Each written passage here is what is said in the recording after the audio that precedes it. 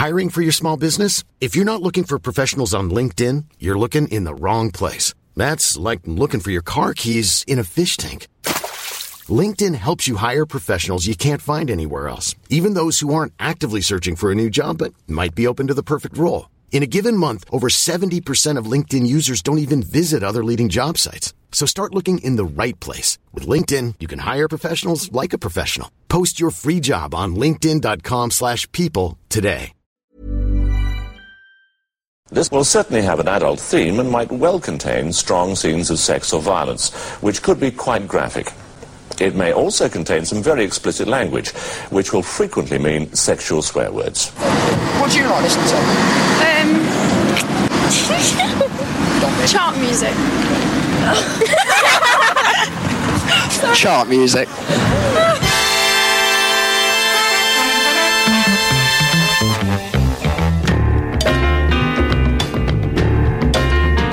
Hey up, you pop-crazed youngsters, and welcome to part 3 of episode 68 of Chart Music. Here I am, Al Needham, and I don't know about Simon Price and Neil Kulkarni, but I am in no mood to fanny about. Let's tuck in.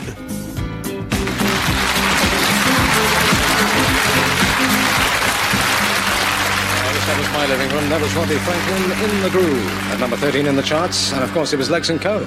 Now here's Whitesnake and A Fool for Your Lovin'. Yeah, yeah.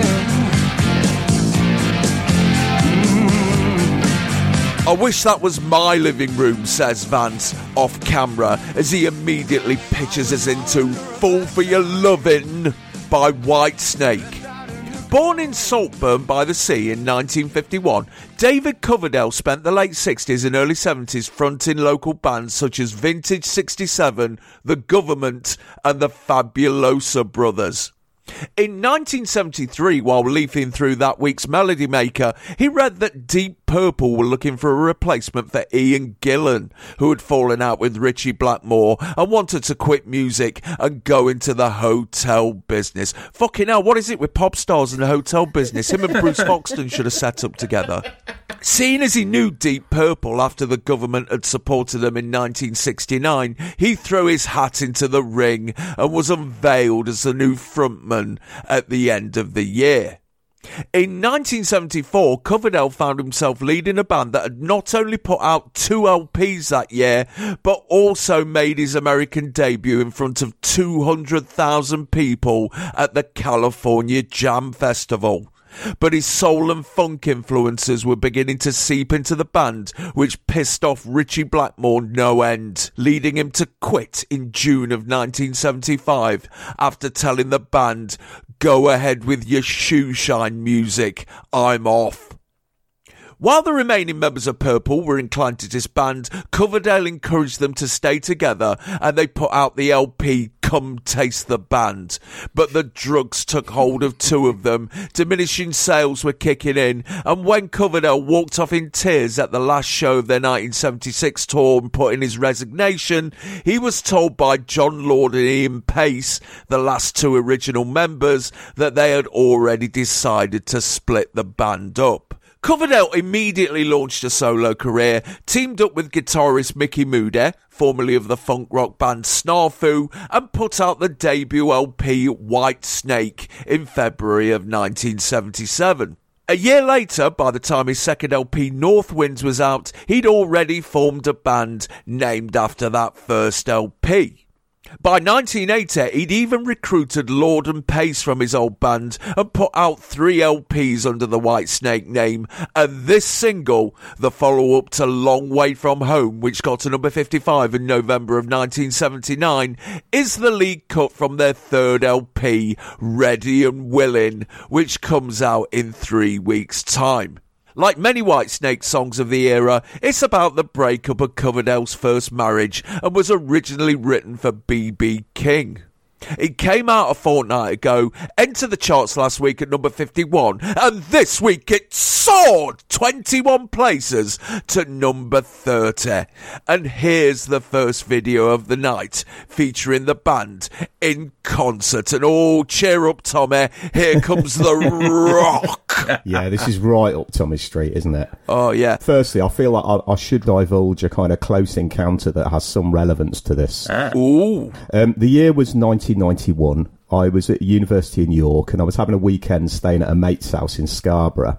And I'd sort of done the town. I was sort of goggling at the fact that at the Stage Door Rock Club, I noticed members of the fuck-awful Little Angels swanning around. So I was already quite starstruck. On the Saturday afternoon, we were tooling around the town centre before the inevitable pilgrimage to Hairy Bob's Cave, which, of course, it necessitated a trip to Our Price. And I was in Our Price, and I think I found a Public Enemy T-shirt I wanted.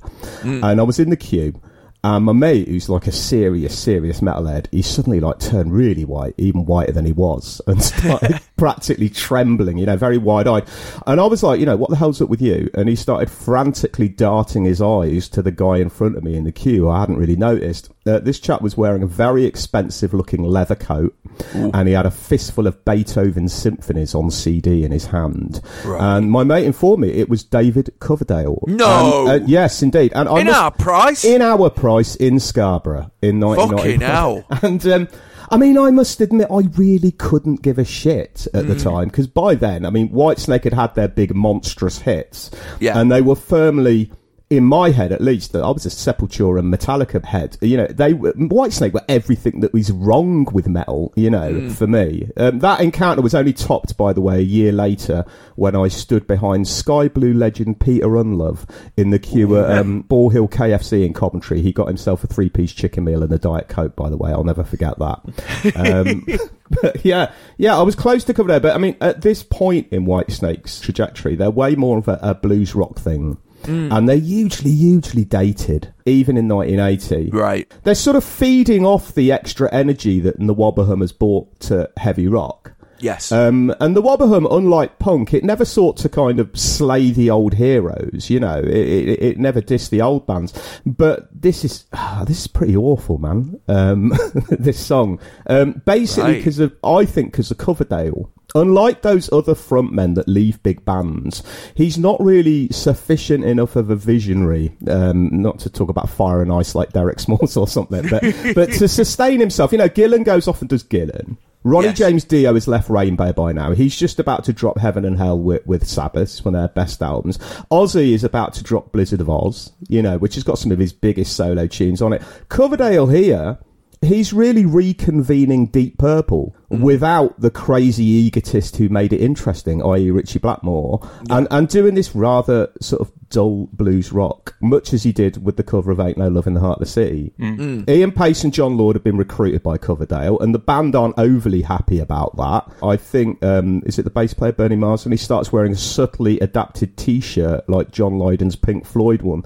It's a Deep Purple T-shirt that says, "No, I wasn't in Deep fucking Purple." It must have been good for Coverdale, though, to fucking turn the tables and say, "Oh, you're not doing very well at the minute, lads. Tell you what, why don't you join my band, seeing as you kicked me out of yours?" It's a very Coverdale move. I think he inherited a lot of egotism from Richie Blackmore. But unlike Richie Blackmore's kind of hilarious, whereas Coverdale often isn't. Oh, I don't know about that. His appearance in Rock Family Trees is fucking amazing. Oh, yeah. But the sheer turnover in Whitesnake, in the band, they go through like 9 different lineups in the subsequent decade. Shedding the skin, in other words. Well, Coverdale's inherited that kind of ego and bossiness, I think, from Blackmore. Richie Blackmore famously forced Dio to sing romantic songs and Coverdale to sing about mystical stuff when he was in Purple.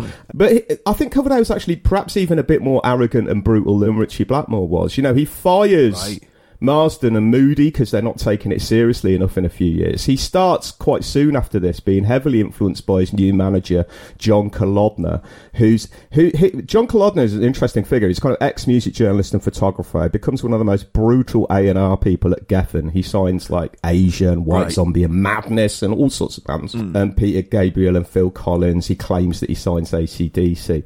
But when he gets involved with Coverdale in a few years, he encourages him to absolutely start dominating Whitesnake. I mean, later on, like the keyboardist Mel Galley, I think we see in this video, you know, he has a horrible injury, breaks his arm, has this metal thing put on his hand to enable him to play. And it's true that when Coverdale saw this, he said, "You can't play in Whitesnake with that on. You'll look like a spastic."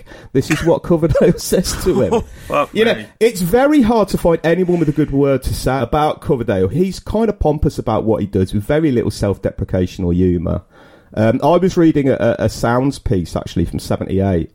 And he says in this, you know, the quotes are unbelievable. I mean, he says, you know, "It seems the media have become alienated from my music, which comes from the heart. They call it heavy metal, not even human, not even flesh and blood."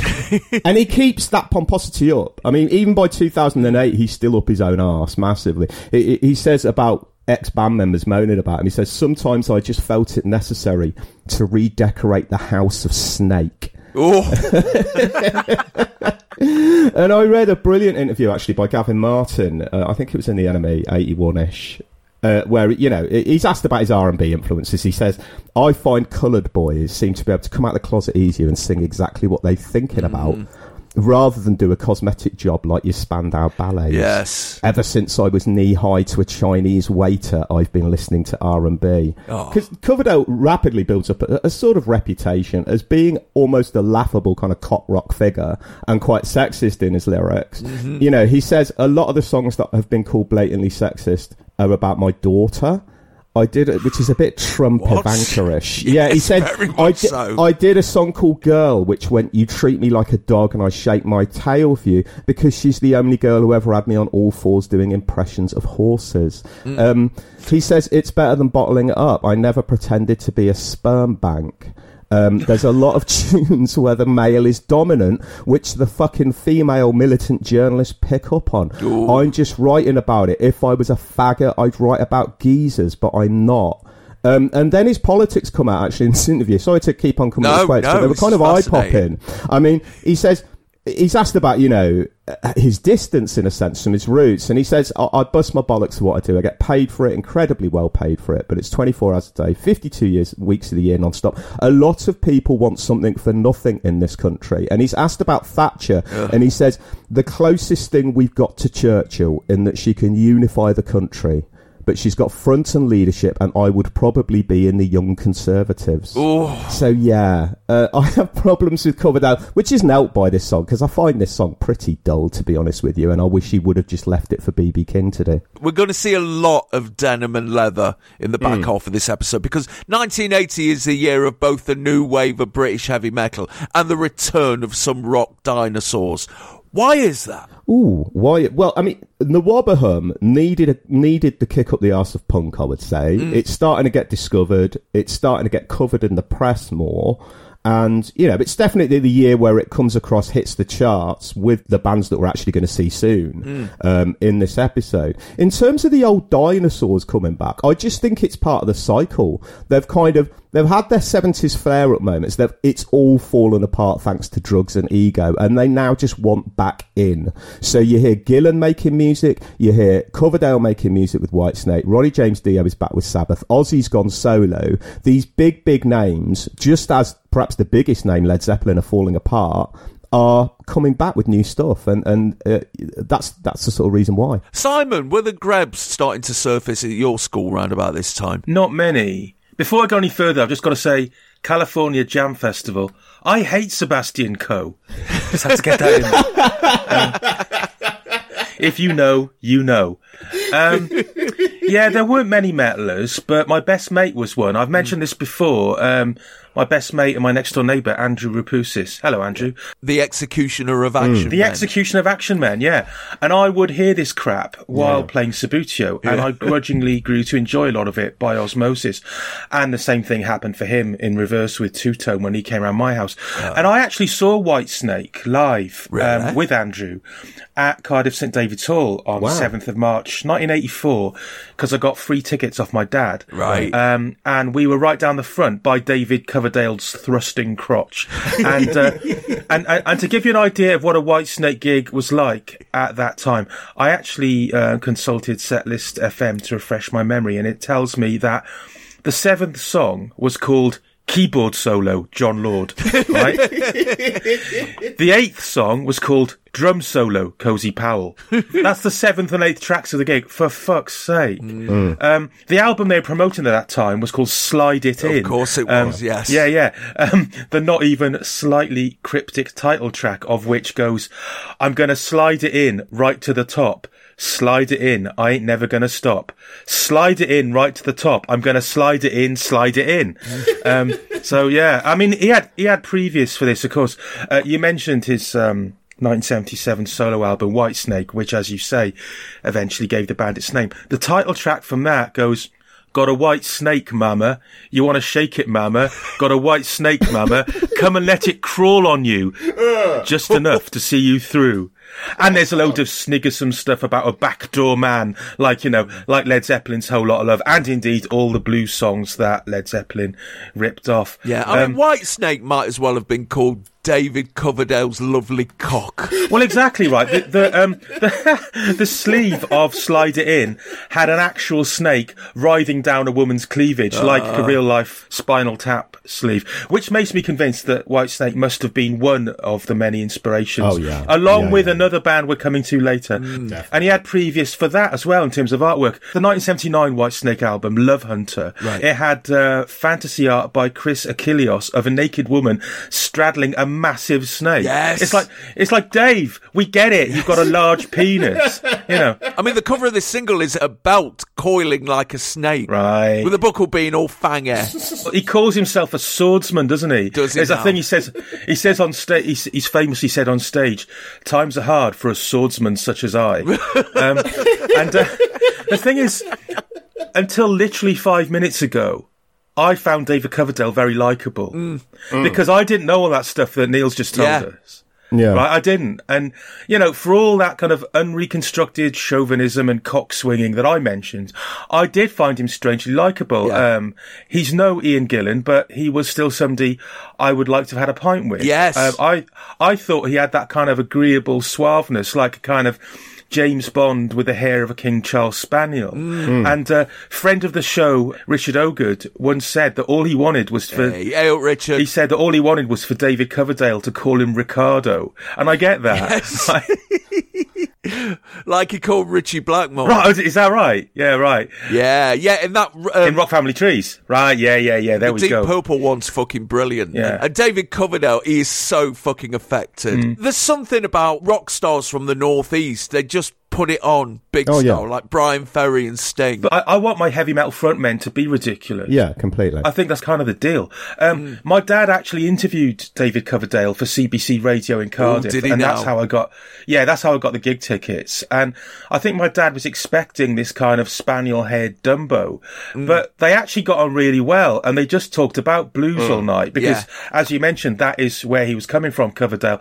I can only imagine that they didn't talk politics because my dad's a massive lefty. But Fool for Your Lovin' is one long blues trope about a woman who's done him wrong, isn't it? Yes. So it's a different kind of sexism here from the tits and serpents variety. It's basically the old women. You just can't trust them. The posh scrubs from the nice estate are not quite surfacing in our school just yet, but they wouldn't be far off. And it was pretty obvious that along with Rainbow and REO Speedwagon and fucking Styx, Whitesnake was seen as very much a girls' band. Yeah. You know what I mean? You didn't see many Whitesnake patches on a lad's denim jacket, but on a girl's arse on her jeans, there'd be that coily snake. Interesting. Well, what Simon said about his experience of seeing Whitesnake live, That is why, you know, Nwabahum was exciting, I think, to young rock fans, because there were no solos. There were no sort of 17-minute drum solos with that kind of nod to the blues rock of the early 70s.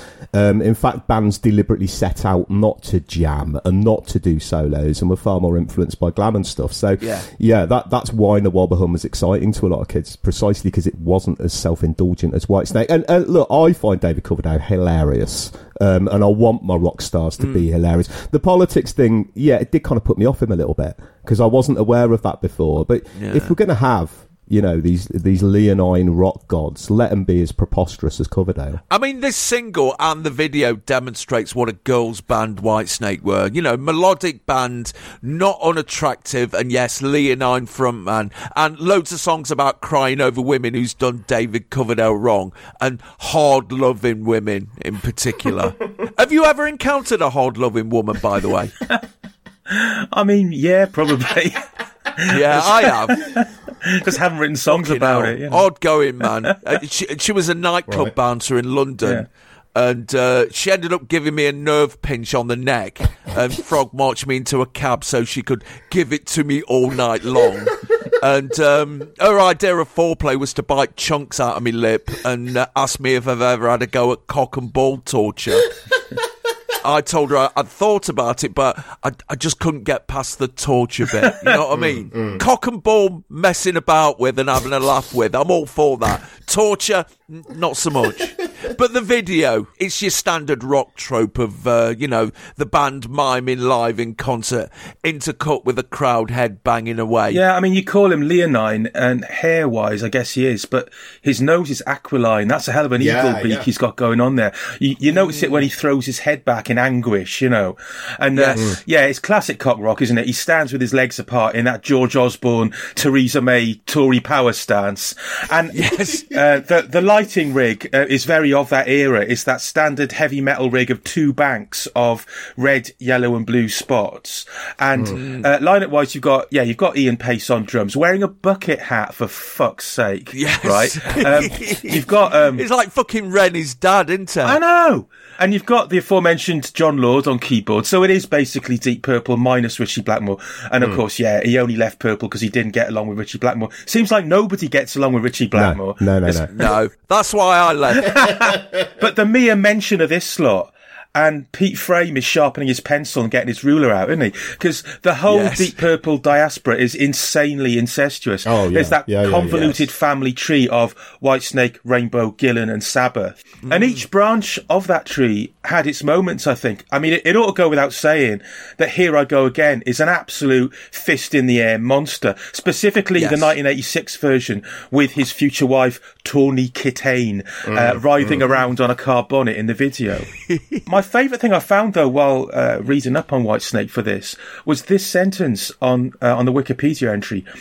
Coverdale is known in particular for his powerful blues-tinged voice, as well as his vibrant, caring and loving stage persona. Vibrant, caring and loving. I mean, I don't know who wrote that, but I'll be a fool for your vibrant, caring, loving no more, David Coverdale. Fucking hell.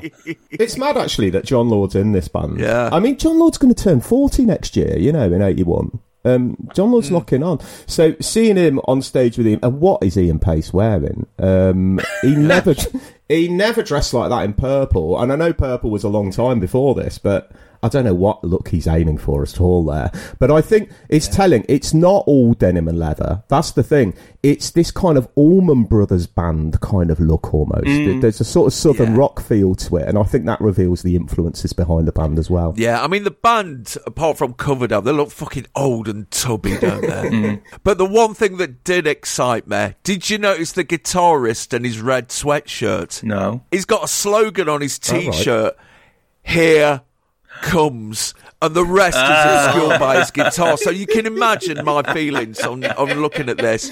But sadly, I looked at the bits of the video that Top of the Pops cut away from, and disappointingly, the obscured word is trouble. Right. And of course, as mentioned in a previous chart music, Slade really nicked off this for Lock Up Your Daughters, didn't they? Yeah. I don't remember that one. Yeah, I think you're right. Anything else to say? Oh, just one last quote from Dave. He's asked about Prince. Oh, God, where's this going?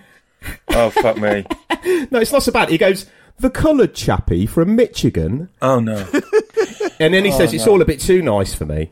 You've got to remember, I was weaned on Sly and the Family Stone, Jimmy Brown, and all that. Nothing stands up to it nowadays. So there you go.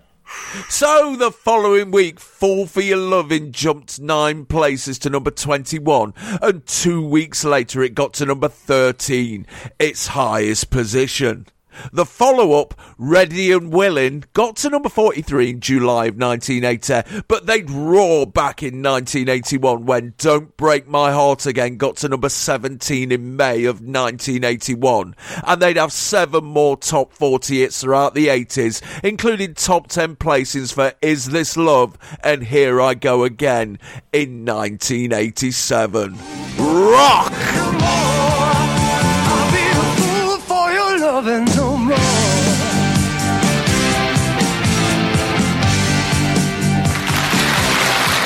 to see some heavy music back on the charts. Devil covered out along with Whitesnake and a song called Fool for Your Lovin'. It's also nice to reintroduce this band to our country, Mr. Jimmy Ruffin.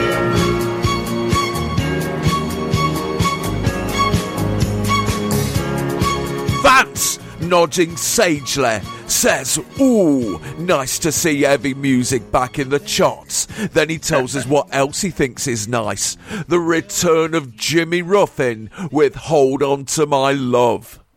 Born in Collinsville, Mississippi in 1936, Jimmy Ruffin was the son of a sharecropper who was a member of the gospel group the Singing Nightingales with his little brother David.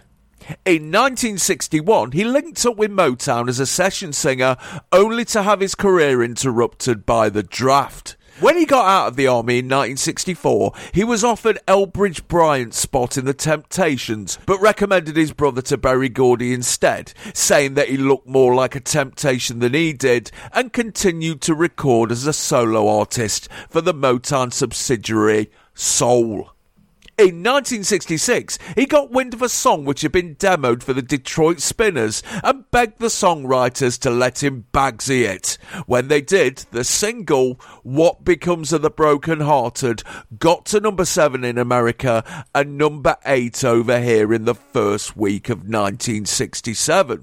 The success of that single set him up to become one of the most prominent Motown artists of the 60s in the UK, which peaked in 1970 when he scored a pile of top 10 hits with Farewell Is a Lonely Sound, I'll Stay Forever My Love, and It's Wonderful. And he resurfaced in 1974 with a re-release of What Becomes of the Broken Hearted, getting to number 4 in August of that year. By then, he'd already left Motown and put out 2 LPs for Polydor, which were only released in the UK and failed to chart, and he spent the late 70s in the wilderness until he was picked up by RSO Records last year. This is the follow-up to Falling in Love with You, which failed to chart in 1977, and it's the lead-off cut from his 11th LP, Sunrise, which came out last November and was produced and written by Robin Gibb, with songwriting assistance from Blue Weaver, formerly of Amen Corner, and the Strawbs. It's entered the chart this week at number 36, and here's the man himself in the studio for the first time since September of 1971, having a lend of Tommy Vance's Observation Tower. It's been a good year for Motown acts in the British charts, hasn't it? I mean, the Detroit Spinners got to number 1 last month, still at number 7 in the charts. The Jacksons are about to roar back with a Triumph LP. Marvin Gaye's back on tour. Stevie Wonder's getting hotter than July Reddit, and here's Jimmy Ruffin, who had far more success over in the UK than he did in America, seemingly on the comeback trail. Yeah, it's interesting that that the cycle of nostalgia was a lot quicker in those days, and it did feel around this time that there was a kind of wave of fondness for 60s Motown, and you know, it's only 10 years in the past. Yeah. What Becomes the Broken Hearted becoming a hit twice. I mean, twice isn't enough. No. Because we've just got to say, that is one of the small handful of songs that when you're hearing it, you are thinking, oh, okay, this is obviously the greatest record ever made. You know, it's one of those. It's got that power. And I actually saw Jimmy Ruffin at Hammersmith in 2009, and it was part of some kind of tawdry David Guest package show with millions of singers just coming on doing a couple of songs. But even in that kind of context, Jimmy Ruffin doing his greatest hit still had that power to send shivers down my spine. It's incredible. This song, though, I mean, it's slight but pleasant. I haven't heard it, honestly, in 40 years. I know. But I could sing it in my head as soon as I saw the title written down. Yeah. What I didn't realise at the time is what you said, is that it's basically a Bee Gees record. Yeah. Yes. The album it came from, Sunrise, had the Bee Gees' hands all over it. Robin Gibb co-produced it and co-wrote this song. Barry and Morris turned up as songwriters and backing vocals elsewhere. They're members of the Bee Gees' live backing band on several of the tracks.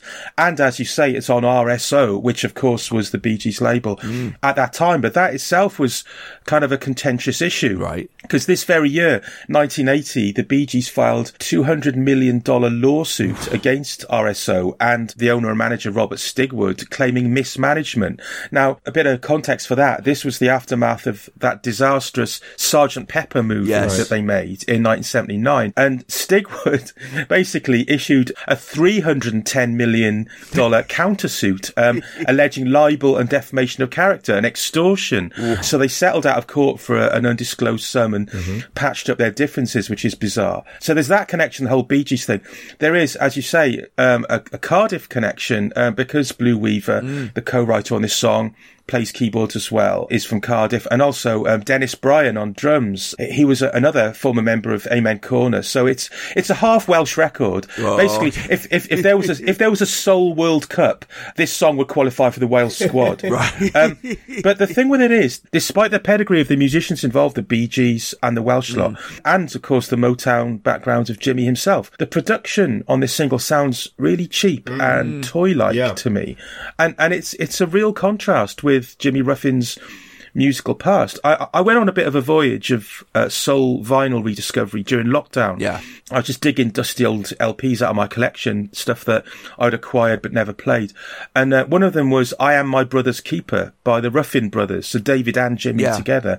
And that's from 1970. And the standout track from that being the Bridge Suicide Heartbreaker, Got to See If I Can't Get Mommy to Come Back Home. Oh, that title, fucking hell. But the production on that, 1970, as you'd expect, peak Motown, the Funk Brothers on fire.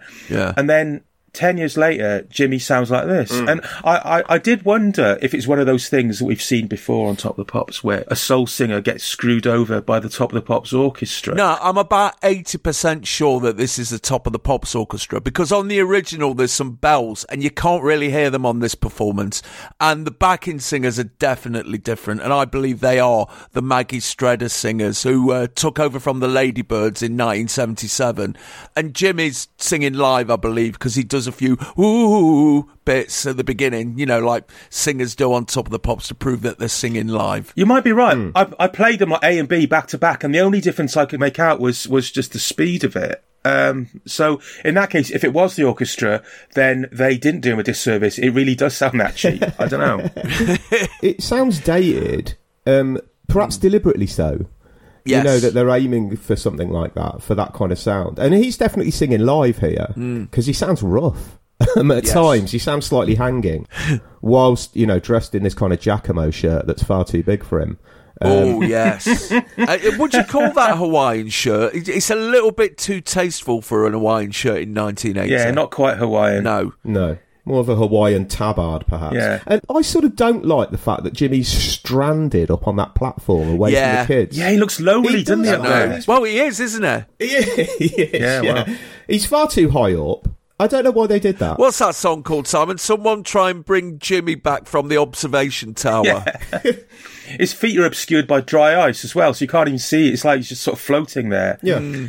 He's doing his best, and he's giving it the air grabs, and he's trying to deliver it. But I don't know. I just think it's nice to see a genuine Motown star on British TV. Yeah. That in itself would have I imagine at the time had a bit of a novelty factor to it. Yes. He was a bit like Edwin Starr in that respect, and a bit like Gino Washington, although of course Gino wasn't on Motown, in the sense that he came over here for quite a while and made his living in the UK, Jimmy Ruffin.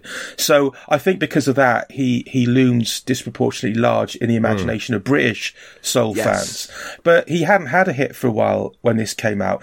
But around this time, as you say, at the turn of the 80s, there seemed to be this wave of nostalgia and affection and fondness for these old Motown acts. So you had the Detroit Spinners reaching number 1 with Working My Way Back to You this year. And then the following year, 81, you've got the Four Tops having a big hit with When She Was My Girl. Yes. And in the middle, you've got this. And it's interesting that in all cases, they're not trying to reinvent themselves. They're not, it's not like somebody like Jermaine Jackson going for quite a sort of modern funk sound with his material around this time, and Michael as well. But with these acts, they're very much harking back to the golden age. Yes. It's not a classic, this, but you sort of don't begrudge the 3 minutes of your time that it takes up, I think. No. It's proper chicken in a basket disco soul, but it's grade A poultry meat, and it's a well-crafted basket. But, it doesn't taste like soul food, but it'll do for us British cunts. Indeed. In the heart of the Midlands. Yeah. And his voice is always just wonderful to listen to.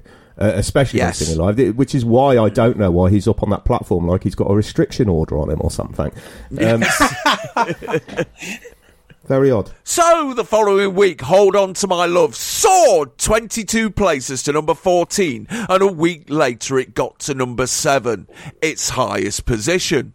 The follow-up, Night of Love, failed to chart, and he never did again, although in 1984 he was recruited by Paul Weller for the Council Collective to chip in with the single Soul Deep Part 1, the benefit single for the miners, which got to number 24 in December of that year, and he died in 2014 at the age of 78.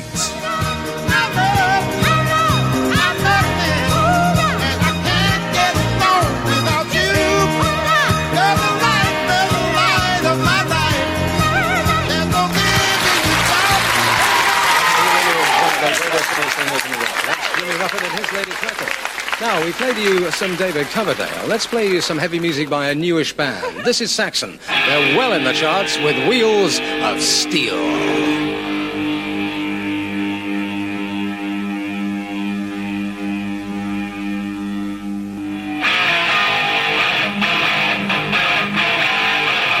As the camera dollies back from Jimmy Ruffin, grinding out the last of Hold On To My Love, we see Vance overseeing a gaggle of the kids and mumbling about the last song that I couldn't quite catch, Soz.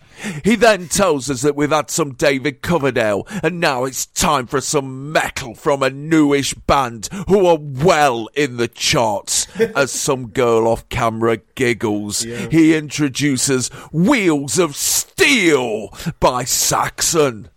Formed in Barnsley in 1975, Son of a Bitch played the Yorkshire rock circuit in the mid-70s with a drummer called Frank Gill, a former member of the Glitter Band. Changing their name to Saxon in the summer of 1978 when they signed a deal with Career Records in France, they supported Motorhead and Gillan and put out their eponymous debut LP in 1979.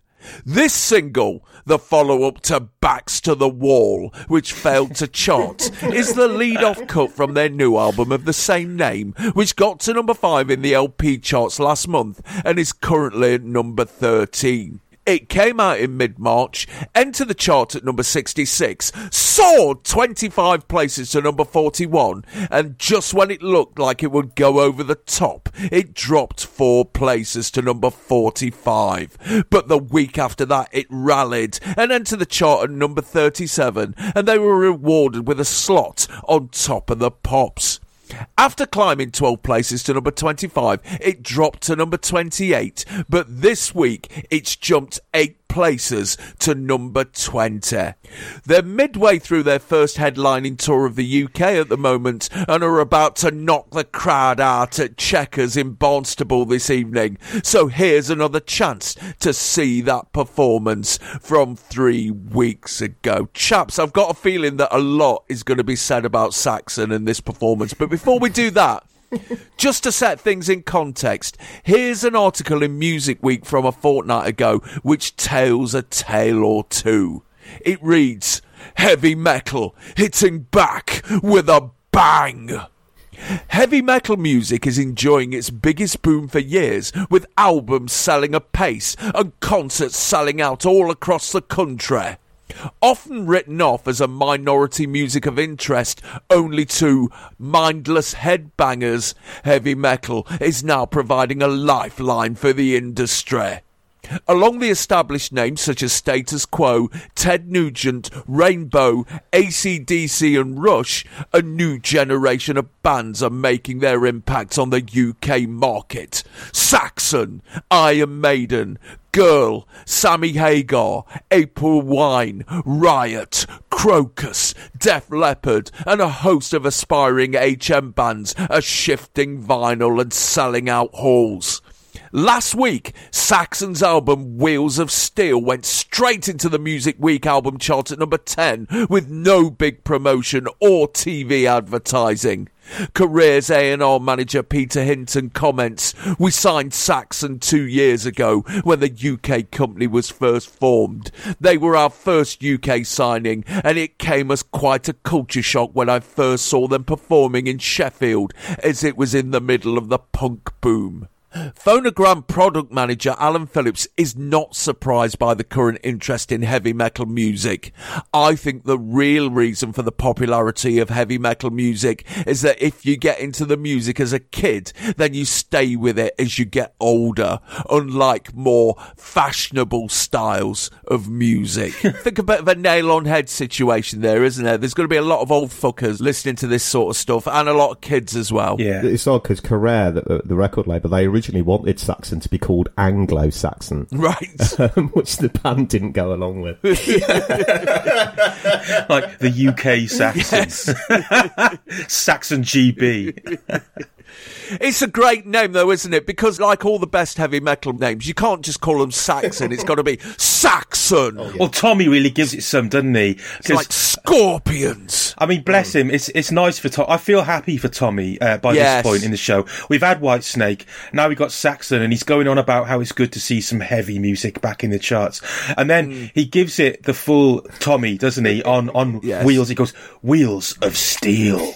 I mean, you sort of imagine he's got, if not a boner, then at least the stirrings of a semi going on by this point. They are the one band on the show so far who definitely aren't wearing Saxon. Yeah, I know. Their legs, shocking, isn't their it? legs are as straight as their sexuality, no question about it. But he describes them as a newish band, and they were, but I think they were not quite the first Nwabum band I was aware of, because Running Free by Iron Maiden came out in February 1980. That was a hit, and I remember that. But in terms of Saxon being new-ish, here's how quickly music moved in the olden days, right? Saxon released 4 albums in their first 2 years, and there were just 4 months between the second and third album, both released in 1980, right? And the title track of the 4th album, which was Denim and Leather from 1981, is nostalgic for 1979, right? Yeah. It goes, "Where were you in 79 when the dam began to burst? Did you check us out down at the local show?" Right? And their fans are probably thinking, "Of course I remember. It's only 2 years ago. I haven't even changed my underpants since then." Being metal, cheap digger metalers there. I was just going to say that it feels like a very South Yorkshire thing, the Nwabum, the new wave of British heavy metal. What with Saxon and Def Leppard, you've got that whole connection with heavy industry and metal anyway. Obviously Black Sabbath being from the West Midlands, and that's where it all begins, and also places like the Northeast and the Welsh Valleys being real heartlands of metal fandom. Saxon, as you say, from Barnsley. In terms of Barnsley icons, there's basically Michael Parkinson, you've got Brian Glover, Arthur Scargill, and Biff Byford. Ooh. So that, he's right up there. Have you looked into his life before Saxon? It's unbelievably grim. Go on. His mother died when he was 11. His violent alcoholic father, first of all, lost an arm in an industrial accident, and then died when Biff was 13. And then Biff got his girlfriend pregnant when he was 15. I mean, fucking hell. Then he works in the coal industry, but he was told he was too tall to go down the mines, so they kind of put him in the pump house or something. Could have got a job as a prop. Yeah, right, exactly. So when you know that stuff, you sort of wish him well. You sort of think, it may not be my kind of music, but fair fucks to you, you know. He seems like a likeable doofus, which you often get with heavy metal bands. Do you know what I mean? Yeah, that's absolutely part of the appeal of Saxon. Yeah. The northernness is a big part of it. Yeah. I mean, the slight humour, and there's a moustache on stage here that's it's very Seth Armstrong, isn't it? We'll come to that later. But before we go any further, Neil, can you provide a casting vote? Because Simon just called the lead singer Biff Byford, and I always assumed it was Biff Bifford. What is it? I think it's Bifford, you know. Ooh. Although it is spelt Byford. But yeah, I think it's Biff Bifford. That would, I mean, because you know that trend of 80s metal singers having names that were just daft, and sounded like wrestlers' names ultimately. Biff Bifford sounds like the mortal enemy of Roger the Dodger, and he's going to give him an absolute bashing after school for conning a bag of sweets out of him. I'm sticking with Byford only because that's how it's pronounced in a little bit of documentary footage, which I'm going to allude to later on. Okay. Carry on. Okay. But yeah, you're right. Saxon, like all heavy metal bands of this era, well, most of them anyway, they all look like grafters. They look like they've just come off the lathe and put a guitar on. Yeah. You've seen the Judas Priest documentary, haven't you? Dream Deceivers, about their trial in America. Yeah. And there's a scene where they're all standing there waiting for the verdict. And they all look like a load of miners that got involved in a fishing weekend that's gone horribly wrong. You know what I mean? And to bands like this, you know, Top of the Pops is hugely important. Yes. And it's not just hugely important in a promotional sense. They've had their minds blown by Sweet and Bowie and all of that in the early 70s. So they make a show. Yeah. Of being on Top of the Pops, and fuck, what a sight we get here. Yes. I mean, also thanks to the stage again. You know, I think the production values on this show, like Simon mentioned, are occasionally spot on. Those big spiral circles within circles that are above the band. Yes. Even if they look a state, and it's a great state. A massive stack of amps, even though there's no need for them. Oh, yeah. Like the Stone Roses doing Fool's Gold. But yeah, I mean, it's a perfect stage set for them. Yes. And a signifier of that massive crossover, really, between glam. I mean, you mentioned the Glitterband connection. That kind of connection between glam and gayness and campness and the Wobberham at this point. Yeah, the way they're set out on stage is odd. Yeah. Because you've got Pete Gill, the drummer, up front, and this is a recurring theme, isn't it? It's the drummers to the front episode of Top of the Pops. I was complaining before, or mocking Ian Pace for wearing a fucking bucket hat. Your man from Saxon here, he's wearing a Saxon t-shirt, which is so uncool. You're not meant to do that. Having said that, I am wearing a Pop Crazed Youngster t-shirt as we speak, so I shouldn't cast the first stone, possibly. A few other visual observations before we get to the main one, which I know you're dying to talk about. The guitarist, I'm not sure if it's Paul Quinn or Graham Oliver, because they had two guitarists, but one of them's playing a Gibson Flying V. Of course he is, because that was the fucking metal guitar at that time.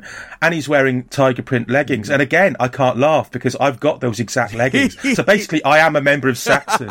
And then you've got Biff at the back, and it's like a school photo where the tall kids get sent to the back of the row. You know what I mean?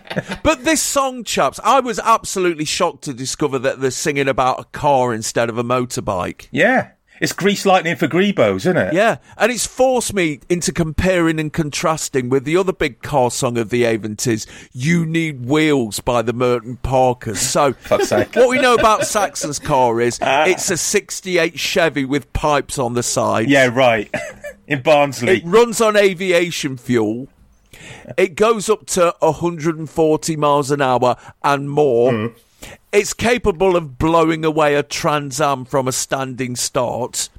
It helps Biff Bifford / Byford take no jive from the motorway pigs and has wheels of steel. Which is a bit fucking thick, really, because you can just imagine all the sparks flying up and people going, oh, fucking hell, here's Saxon again. He's talking about his rims, man. This is proto-hip-hop. Yeah, because to me, Wheels of Steel is always Grandmaster Flash and the Wheels of Steel. But you know what I mean? Don't forget that on the album Wheels of Steel, there is a song called Motorcycle Man. So they do have the biker angle. Oh, covered. yes. Oh, yes. We'll get to that in a minute, Neil. But the Merton Parker's car, it's a low-slung sports car finished in red. It's guaranteed 100 miles from nothing dead. It's got heated windscreens front and rear. All the latest things. It even pours you a beer. There's a 7-band radio stereogram. There's only one previous owner, but he was a stuntman. Value £500 now, and the rest next week. Which one of those two is appealing to you, chaps? Well, to be honest with you, both those descriptions, as a dad and a buyer of cars in my past, well, you know, where's the talk about reliability, affordability of parts? What's the mileage here, you know? What both of those songs are lacking is, you know, it ain't no shit, you'll be getting lots of tit. Yes. You know that I ain't bragging, it's a real pussy wagon.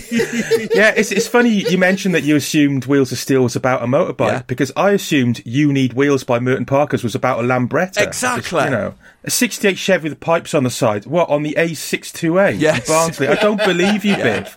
I don't believe you. But yeah, they were obsessed with the biker thing, because as well as that track you mentioned from the same album, on the first Saxon album there's a track called Stallions of the Highway, which is about being a biker. So yeah, he's kind of upgraded, I suppose, from 2 wheels to 4. I mean, Saxon at the moment, they do have an American car that they go about on tour with. I like the KLF. Yes, yeah, but it's an Oldsmobile 99. Oh, right. Yeah, right. What a shame it wasn't a 98 Oldsmobile. They could have aligned with Public Enemy. Bring the noise with Public Enemy and Saxon. Now you're talking. Yeah, would have been miles better than fucking Anthrax. I hate that song.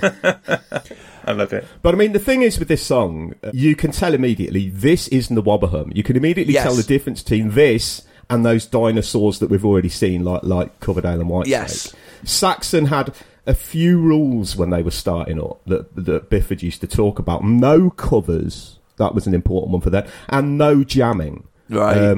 He said in an interview that we want everything to build to a crescendo all the time. By the way, in the same interview from Sounds in 79, the bassist Steve says, at the end of most gigs, I want to throw my arms wide and say to the audience, I love you. Thanks for letting me play. I'd open my bowels for them. And the Wobberham bands care. There's bowels on them, yeah. Yeah, I mean, partly here, you could say that kind of no covers, no jamming policy, that's kind of slightly the influence of punk, but I actually think the influence here massively, as we see a lot in the Wobberham, is AC/DC. There's a lot of AC/DC alikes around in this period, from Saxon themselves to, as you mentioned, the Swiss band Crocus. Yes.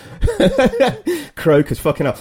Long Stick Go Boom by Crocus is one of the best AC/DC sort of rip-offs ever. Right. But Crocus fuck it, because they did a song called Smelly Nelly, which is literally, honestly, I'm not, just Google the lyrics, don't listen Video to it. playlist, everyone. It's one of the most unpleasant songs ever.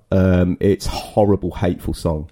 But anyway, you get that mix of AC/DC, also a bit of glam rock, the northernness that we've mentioned. They're not po-faced. No. Or pretty, to be honest with you. No. And they're like a lot of these bands, they're having a laugh at the moment. Paul Quinn, the guitarist, has just late 79. He's got his cock and balls out on stage at the Sunderland Locarno, and the bouncer puts an axe through their back line.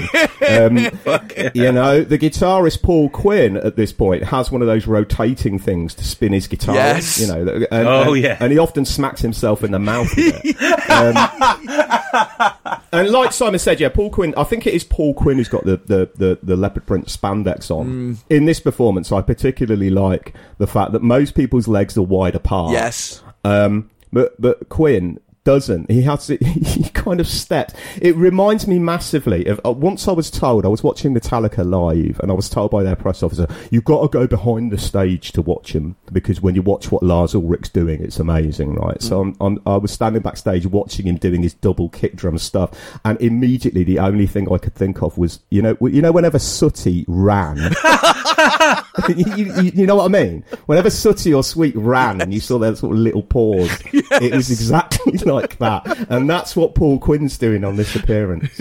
But there's a lot of alikeness, if you like, in some metal bands. I mean, the drummer you mentioned with the Saxon t-shirt on looks uncannily like Phil Taylor out of Motorhead, I think. And he's chewing gum, clearly, because he's nervous. There's a lot of AC/DC-ness here. Yeah. But this is an amazing year for Saxon. Yes. I mean, the first band, really the first Nwabahum band I think that got signed, and it is odd that they get signed to that particular label, who were really... A disco label. Yeah, exactly. More of a sort of Italo disco label. Famously, when Saxon go over to sign for Carrera, it's that classic thing that they get on a train at Doncaster, they go down to London, they're given 80 quid each to buy clothes, they hair around Carnaby Street, tighten themselves up. Then they go to Paris. They get some jam shoes. No. I mean, wherever metal wear was available at that time. And then they go over to Paris, they sign the deal, they're leaning on a big glass table in the penthouse office of this very, very, moneyed up record company. And one of them leans on it too far and it smashes into pieces, into 1,000 pieces. They're mortified and they head back home. But it's an amazing year for them. Well, put it this way, Neil. Saxon's first gig of 1980, the Assembly Hall of Oakham High School in Mansfield, £1 to get in. Their last gig of 1980, headlining at Hammersmith Odeon, £3.25 a ticket. A meteoric rise. Indeed, and yeah, absolutely. And this is the year where, of course, they're on the bill at the inaugural Monsters of Rock Festival, hosted at Castle Donington on August the 16th, alongside Judas Priest and Scorpions and headliners Rainbow. So this is a huge year for them, a big year for them, and it's mental because Wheels of Steel, with, as we've mentioned, not that much radio support or anything else, it does sell 250,000 copies. Yeah, it's all happening for them this year. Yes, it's all right, this song, but it's no 747 Strangers in the Night, is it? Because so that's a true story about a potential plane crash, and you can't get any more metal than that. No. And that's got an amazing riff, and it's got real excitement and drama to it. This is Scandinavia 101. For God's sake, get the ground lights on and all that. I fucking love it. But Wheels of Steel, it's a bit sort of one note and plodding, but it's all right. But the most alarming thing about Wheels of Steel is the artwork. Have you seen it? No. It's a massive Nazi eagle clutching a wheel instead of a swastika. Yes. It's like, it's complete, like, it's not just by chance. It's not any old eagle. It's definitely that Nazi eagle. Any old eagle. Yeah. It's fucking Iron Eagle, yeah. Yes. Yeah, but it's clutching or steel, instead of a swastika. Yeah, but that was their motif all the way through, wasn't it? Because Strong Arm of the Law had that eagle holding a police badge. Right. Well, yeah. Fucking hell. There is that dangerous congruity between these kind of bands and Nazi imagery, let's be honest. I mean, as we'll see, exactly, indeed. I would have completely ignored this or sulked at it or tutted. As, I was a mod man. I'm not giving metal any fucking house room. And it wasn't until 1986 that I allowed metal in my life through the medium of hip-hop when I listened to Raising Hell and License to Will. I mean, I remember one time at college, around about 1988 or something like that, I got into a huge argument with chart music luminary Mad Phil, the Rush obsessive that I mentioned earlier. And, he was going, hip-hop shit. What you listening to that for? And I said, what are you listening to fucking metal for? And Rush and all this shit. And he demanded to listen to what I had on at my Walkman. And I played it, and it was By All Means Necessary by Boogie Down Productions. Second track, You're Slipping. And it comes on, and he just looks at me, and he's just said, that's fucking Smoke on the Water, you thick cunt. And I had no idea. And in order to make this musical exchange, your bedrooms were next to each other and you smashed through the wall with a microphone stand. Do we address the elephant in the room now? Yeah, come on. Let's have it. All right. I mean, it's the bassist, isn't it? We've got to talk about the bassist. Steve Dawson, the Trevor Boulder of Nwabahum. You can't take your eyes off him. No, but you can't. But you want to. Can't. You want to take your eyes off him, but you can't. He looks like Paul Rutherford's dad, doesn't he? Yes, it's incredible. His look is quite something. Or Freddie Mercury, sapped of all self-belief. Oh, God. I mean, look, me and Simon, we got no reason. But he's got a right slaphead on him, hasn't he? He's balding, in a genre which prizes hair above most other things. Yeah, so he's balding, but he's compensating with the massive moustache. Yes. And he's got the spandex leggings, he's got white daps on, and he's got a black leather jacket over a bare chest. He looks like a politician visiting a farm or something, doesn't he? With them white fucking booty things on. And of course, he's got his legs very wide apart. But the thing that I found unsettling, very wide apart. what I found unsettling is his hips rocking metronomically from side to side. It makes me feel a bit wrong. It's too sexual. Fair play to him. While the less liney members of Whitesnake were covering their hairless shame with bucket hats and cowboy accoutrements, Steve Dawson doesn't give a fuck, does he? No. And I don't know what either of you are on about. I think he looks fucking great. But I think that is partly down to the short hair thing. I think that's partly down to Rob Halford from Judas Priest. Yeah. Yes. When Rob Halford did that was quite a big move. It kicked open the door, didn't it? Yeah, and what you see in subsequent years is, Saxon guy. You also see, I don't know, I'm thinking of a band like Accept, one of the worst of all German metal bands. Balls to the Wall. Oh, you got to get that video on the playlist as well. Yeah, I mean, of course. they have a really sort of, a singer who you expect to come out with a massive peroxide perm. And he's closely cropped. I think it was a thing that certainly frontmen started doing. Here we've got the bassist doing it. But yeah, There was the bald guy in Gillan as well. What did he play? Was he a guitarist? But he was amazing as well. Bald guy with with mirrored sunglasses. Oh, who played with John DeCan on Don't Be a Dummy? Oh, did he? Yes. Right. Apparently, Harry Shearer acknowledged Steve Dawson from Saxon as the inspiration for Derek Smalls in Spinal Tap. Yes. Projecting strength. Yeah, pointing at the audience and all that malarkey, as Dawson put it. There's this quote from Dawson where he's actually quite magnanimous about the whole thing. He goes, "Harry's lovely. I'm proud to be an influence on Spinal Tap. They're taking the piss, but that's part of the game, isn't it?" So fair play to him. I also think Frankie Poulain of The Darkness owes a little bit to Steve Dawson's whole vibe, by the way. Oh, definitely, yeah. Yeah, I can definitely see that. I mean, it's interesting, that Harry Shearer kind of connection, because it captures this time where these bands like Saxon, Maiden, etc., they are having such a big impact on the other side of the pond. Perhaps more so than here. I mean, it captures a time, I think, just before American bands took on the Wobberham and repackaged it and basically did it bigger. I'm thinking of bands like Motley Crue and Metallica, that they all say that they're massively influenced by Saxon. Whereas these bands they just happen in the UK and they don't really lead anywhere, because what's going to happen next in UK metal is a more deathly, kind of darker, thrashy kind of thing. Yeah. But in America, these bands are hugely important to people like Lars Ulrich and people like Tommy Lee and people like that, in showing them that these hints can get in the charts. Yeah. This is the thing. They're signed Saxon, not because I think Corel want to, get on top of some new wave of British heavy metal. It's because they've got chart potential. If you listen to a track like, I don't know, Big Teaser, it's like power pop. Yeah. It's so... In that article from Music Week, the bloke from Career Records said they were signed simply to be a German chart act. They didn't expect any chart success in the UK, so it's a bonus for them. That's interesting, because Career is the label of Dollar and Sheila and B Devotion. That's So right. yes. Saxons sit very strangely on that, don't they? And crucially, they're not pompous or po-faced about this. And Byford/Bifford is asked, about their look. He says, "Yeah, we wear tight pants. Why not? The tighter, the better, I say." That appeals to the female part of the audience anyway. You can't ignore them, can you? Oh, yes. He then says, "Blokes in the audience couldn't give two fucks whether you wear any fucking pants and your bollocks are just swinging about." I mean, I beg to differ, to be honest. Yeah, well, quite. But there's a very telling quote in that interview, which is also from Sounds, actually, later on this year, where he says, "I think heavy metal and heavy rock in general," this is Biff still, he says, "it's the new circus. You don't put sea lions on stage, but you are an entertainer like a vaudeville entertainer." And that's kind of where they see themselves. And they're certainly, perhaps in this episode, the most interesting thing to look at so far. Before we turn away from Saxon chaps, let's not assume that they're turning their backs on the standard metal mode of transport in 1980. Article from the Pop Talk column in the Aberdeen Evening Express a few months from now. Join the Saxon search for the best biker. Nearly everyone has something to say about motorcyclists, and it's invariably uncomplimentary. Although bikers would be the first to admit there are some in their midst who are black sheep, in general they would say that as people go, they're not that bad. And it's something that the heavy metal band Saxon would like to prove is true.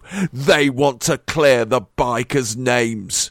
They are concerned about the poor image of bikers and are offering a special Saxon crash helmet for the person who can best show the better side of bikers. With the help of Radio Aberdeen DJ Jeff Jones, we are running a contest to put a stop to the slagger biker syndrome. Jeff has already announced the contest on his show and asked listeners to put their heads together. The special prize of that Saxon helmet goes to the biker who can fit that bill, and the winner will be presented with his or her helmet at a special heavy metal disco. Whoa. Amazing. You know, I've already got a Judy Zook satin tour jacket. I now want a Saxon motorbike helmet. Yes. Oh, can you imagine that combination? Imagine the sex that would fall upon me. The following week, Wheels of Steel stayed at number 20 and would remain its highest position. The follow-up, 747, Strangers in the Night, did even better, getting to number 13 in July, and they finished the year with their next LP, Strong Arm of the Law, getting to number 11. Diminishing Return set in 1981, however, as Nawabum's star fell, but while they were on tour in America, they were joined for 3 days by someone they thought was a journalist who actually turned out to be Harry Shearer, who was doing some research for the forthcoming film Spinal Tap. Despite the band splintering in the late 90s, an illegal battle between Biff Bifford and 2 former members trying to register the band name as a trademark, David Van Day Saxon, if you will, they're still going today and are beginning a tour of the UK as we speak. Fucking hell, you can't kill Saxon. Yeah, I mean, either of them. You do still see their name on festival bills, and because of that, you assume that they've kind of been able to make a living throughout. But that's actually not the case. In the late 90s, Biff actually had a job as a furniture salesman in West Yorkshire. Fucking hell. Obviously, there have been ups and downs. They've had various attempts at making a big comeback. And do you all know about the thing that happened at a football match? No. All right. Sit down, make yourselves comfortable. This is amazing. This was in January 2007. Saxon were brought on as the halftime entertainment at Sheffield Wednesday versus Sunderland. With Barney Owl, the mascot. And what it wasn't just to play a song. They were trying to, and this was Harvey Goldsmith's idea, who was, I guess, their promoter at the time. Right. What they're trying to do was to break the world record for air guitar, for the most people playing air guitar at one moment. The record at that point was 4,000 people. There was a crowd in the ground of 30,000, so they did the math, and they thought, well, this should be fairly easy, right? But Harvey Goldsmith clearly didn't understand football fans, because what happens is, because the footage is out there on YouTube, stick it on the playlist. Of course I will. What actually happens is one small child joins in with the air guitaring. Everyone else is booing them, going, "Who are you? Who are you?" And you're absolutely rubbish. You're absolutely rubbish. While Biff and a couple of other members are out there on the pitch with their guitars, not plugged in, but with their real guitars, sort of like whittling away, trying to get the crowd air guitaring with them. And it's not even one of their big songs. It's playing over the tannoy. I don't know what it is. And the clip finishes with Harvey Goldsmith leading the band back down the tunnel, and Biff saying, "That was the worst 3 minutes I've ever fucking spent in my life." That's heartrending. And in the tunnel, Norris McWhirter shakes his head and puts away his stopwatch. He was undeterred, though. You can't keep a good man down. No. Do you know this thing about in 2010? He tried to get heavy metal recognised as a religion on the census form. It was some kind of collaboration with him and Metal Hammer magazine. Bless him. I don't think he succeeded.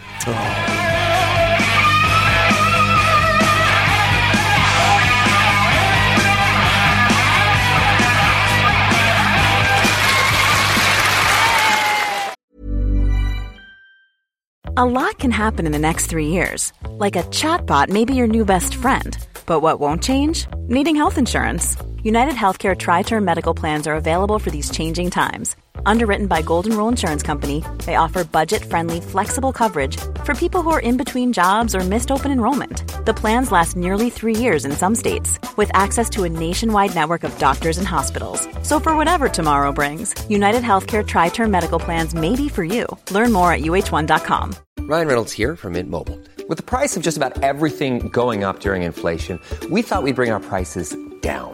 So to help us, we brought in a reverse auctioneer, which is apparently a thing. Mint Mobile Unlimited Premium Wireless. How to get 30, 30, bit to get 30, bit to get 20, 20, 20, bit to get 20, 20, bit to get 15, 15, 15, 15, just $15 a month? Sold! Give it a try at mintmobile.com/switch. $45 up front for 3 months plus taxes and fees. Promo rate for new customers for limited time. Unlimited more than 40 gigabytes per month. Slows full terms at mintmobile.com.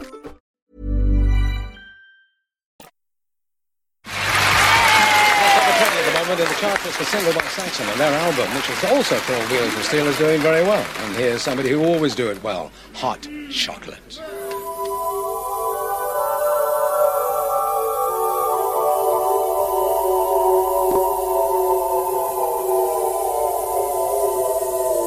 After some balls up, where the camera fades on Saxon and is replaced by a still of Saxon at an extreme Dutch angle, we cut to Vance, surrounded by every black kid in the audience. Yeah. All 5 of them.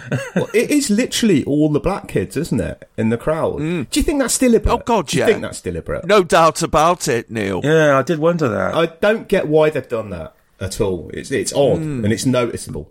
He tells us that Saxon's new LP is doing well in the charts. Then he introduces us to a band who always do it well, Hot Chocolate, and no doubt about it. We last covered Hot Chocolate in chart music number 47, The Last Supper of Showaddy Waddy, when they trotted out So You Win Again in the 1977 Christmas Day episode of Top of the Pops. Since then, they scored a number 10 with Put Your Love In Me on Christmas week of 1977, number 12 with Everyone's a Winner in April of 1978, and number 13 with I'll Put You Together Again in January 1979. But diminishing returns rapidly started to set in, with their next 2 singles, the appropriately titled Mindless Boogie and Going Through the Motions, failing to break the top 40. But then, in January of this year, the songwriters Steve Glenn and Mike Burns, 2 songwriters affiliated with Rack, Hot Chocolate's label, were on their way to a meeting at the Rack studio when they saw what they believed to be a flying saucer malingering over the Finchley Road in North London, which they followed for 90 minutes. When they finally got to the studio, they told a 3rd songwriter, Dave Most, about what they'd seen, and he believed them, as he claimed to have seen one too. They immediately set to work to report this phenomenon through the medium of pop, which was snapped up by Errol Brown and the Chaps, and was put out a fortnight ago as the follow-up to Going Through the Motions, which got to number 53 in August of 1979. This week it smashed into the chart at number 31, and here they are in the studio. And all Chaps, we get some proper spacey effects for this one, don't we? Yeah. Some kind of whiteout thing at the beginning that makes the kids look like a frothing ectomorphic mass. Yeah, the weirdness of the song is accentuated by the production here. Indeed. The Top of the Pops people. They kind of start off in negative in a way, don't they? Yes, they do, yeah. A bluey negative. It's very otherworldly. Very otherworldly. And it's a kind of mental decision letting the whole weird alien intro of this song play before the groove comes in. I mean, it might have been more sensible to start the performance where the beats start, but we've got this weird floaty minute of just synth texture, really, and the kids just thinking, what the fuck is going on here? Because it's an amazing song, this. I mean, it's possibly the weirdest, most futuristic thing we'll hear in this episode. Yes. The verses sound like, I don't know, mid-period Can or something. The lyrics are like this Sun Ra Afro-futurist stuff. And then the chorus lifts off into this almost northern soul place, but the love and the testifying is about an alien visitation. It's mental, this song, and it's perhaps the last of Hot Chocolate's weird hits, if you like. Yes. You know, it recovers the oddity of something like Emma. And yeah, the weirdness is completely accentuated by the Top of the Pops production here. I mean, here's an example of a band who could not be any more 70s, looking around for a future in the harsh landscape of the 80s. And on this showing, it looks like they're going to do quite nicely, thank you. Yeah, you're right. They've got those silky flared trousers and the sequin tops. And they can be forgiven for that. The 80s have only just barely started, and they maybe didn't get the memo. But yeah, they do look a little bit out of place. They do. But it doesn't matter. Errol's in this fucking amazing shirt that looks like there's a laser show going off on his chest, and some incredibly shiny silver trousers. Yeah, this kind of black. It's almost like a blouson that he's tucked in. It's got like this peacock sequin rhinestone pattern on the front. Yeah. And those trousers, man, those are trousers of the future. They're amazing. I'm also quite enamoured with the bassist powder blue velour trousers. They look like they're crafted out of the interior of a particularly jazzy Austin Maxi. But you have to feel sorry for Errol here, because, you know, here he is telling these youths about his close encounter, and instead of giving him the rapt attention he deserves, they're either gassing away to each other about lads and shoes, or trying to chat each other up, or turning away to see themselves on the monitor, so they never get to find out if he took a probe up his arse or something. Fucking kids, man, what's wrong with them? This audience is very sullen, isn't it? Very sullen, very naughty. Yeah. They need sending into the corridor with their fingers on their lips. Yes. I think at the time, I didn't realise that Hot Chocolate didn't write all their own songs. So I thought this was literally Errol Brown out of Hot Chocolate telling us, the kids, that he'd had an alien visitation. Yeah. It's like when David thought that Terry Jacks had a terminal illness in 1974, and the minute that Seasons in the Sun stopped being number one, he would die. Exactly. I took it very literally, and I wanted to believe, because I'd had a UFO experience myself as a child. Only a couple of years before this. Right. It would have been about 1978. I was playing football in the street with the aforementioned Andrew. In those days, of course, this real sort of jumpers for goalposts stuff, almost literally. It was lampposts for goalposts. You know, you would play until it got dark. In fact, beyond it getting dark, because there weren't many cars around. So one of us booted the ball off down the road, and I remember running after it and just getting the ball, looking up over the Bristol Channel, and we both saw this red and white sphere revolving and moving erratically in a way that just didn't seem normal for a plane or a helicopter or anything like that. And it was really odd, and we both saw it. And the next day we went into school, and we made the mistake in Romley Juniors of telling a teacher about it. And the teacher said, tell me more. And we told them everything. And this was sort of, you know, registration or whatever. And then when it came to assembly, we're all sat there cross-legged on the floor. And the headmaster said, I hear that Simon Price and Andrew Rapoussis have got something they want to tell you. Oh, fucking hell. They made us get up and tell a story, but they completely cunted us off and mugged us off and made fun of us for it. And I just felt so humiliated, right? And I only felt slightly vindicated that evening when I got home and put on the local news show, which was called Points West, because our TV aerial pointed west rather than to Wales. And there was actually a policeman from Somerset, which is pretty much the direction we were looking at, who said he'd seen the same thing. It was a news story in the West Country that there had been this red and white thing hovering over there. And I thought, fucking hell, you know, I'm not saying you can always trust a policeman, ACAB and all that, or scab, as I prefer to say. Some cops are bastards. But yeah, if only our head teacher had seen this fucking policeman, he might have believed us. It really pissed me off. But yeah. And then your headmaster went back to his study and took his mask off and revealed his lizardy self and had a good laugh to himself. Yeah, he sort of wiggled his 30-foot tongue about. Got to ask Simon, were you frightened? Were you scared? Were you thrown into confusion? No doubt about it. Like, it was from other skies, that's for sure. Yeah, English skies. That's amazing, Simon. I believe, and I want to believe in UFOs. I really want to see one, so I'm always delighted to hear testimony from somebody who really has. I think as soon as you start talking about this, people immediately start curling their lip because they think that you're stupid, and they think that what you're saying is, I believe that aliens have visited the Earth. Because it's not that. I think you've got to separate the two things. You've really got to separate the two things. First of all, UFOs UFO literally means unidentified flying object. Although these days they've rebranded it as UAP, haven't they? It's unidentified aerial phenomena. That's what NASA call it now, or the Pentagon. Oh, right. So there's that. UFOs, literally unidentified flying objects. Obviously, that happens all the time. If you see something in the sky and you can't identify it, it's, to you at least, a UFO. Yeah. And then there's the separate issue of alien life. Now, mathematically, it is as near to a certainty as you can get that there is life on other planets. But it's also almost as certain that those planets are so fucking far away that it is literally impossible for those beings to make it here. So I don't combine the two. I don't think that if you see a UFO, it means, close encounters of the third kind, which of course was very recent when this record came out. Yeah. So that would have been in everybody's mind. Indeed. And I think even if it is experimental aircraft or unusual meteorological phenomena, that to me is interesting. I want to know. That's fascinating. Oh, it's worth writing a song about it. Defo. And actually, Wales, in particular South Wales, is a bit of a UFO hotspot. Is that right? All right. Oh, yeah. I only seek the most unimpeachable sources, as you're well aware.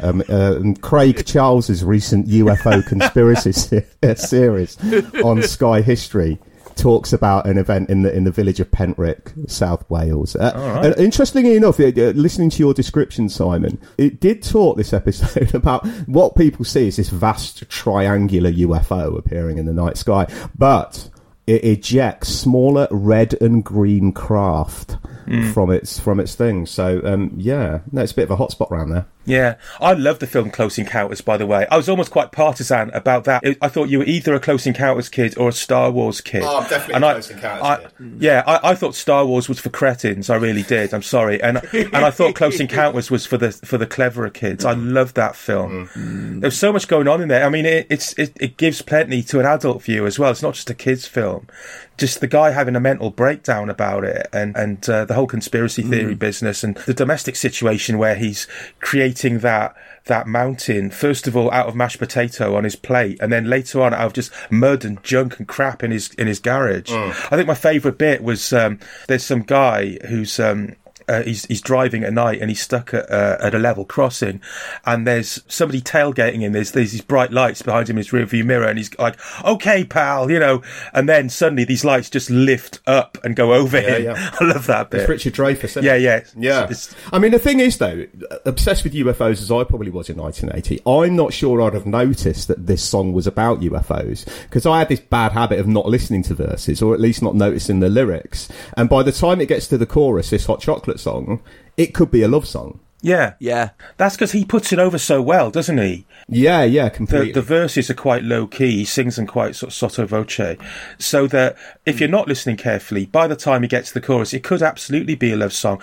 And it's credit to Errol that he's able to put it over with so much emotion. I suppose it's like a sort of visitation of the Virgin Mary that a Catholic believer might have. He just puts that kind of passion into it. Of, no, this really happened. Even though it didn't happen to him, it happened to someone else. Anything else to say about this? I think that they did do some great stuff in what is seen as maybe not their golden period. You mentioned I'll Put You Together Again, which I thought was a beautiful song, a kind of gospel-tinged ballad.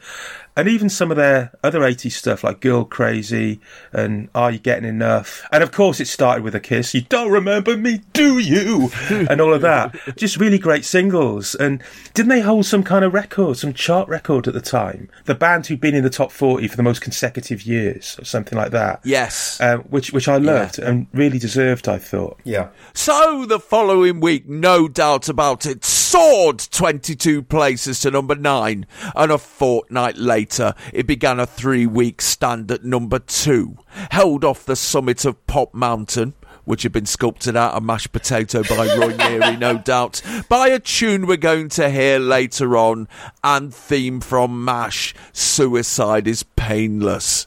The follow-up, Are You Getting Enough of What Makes You Happy, got to number 17 in August of this year, and they'd have 3 more top 10 hits throughout the early 80s before splitting up in 1986.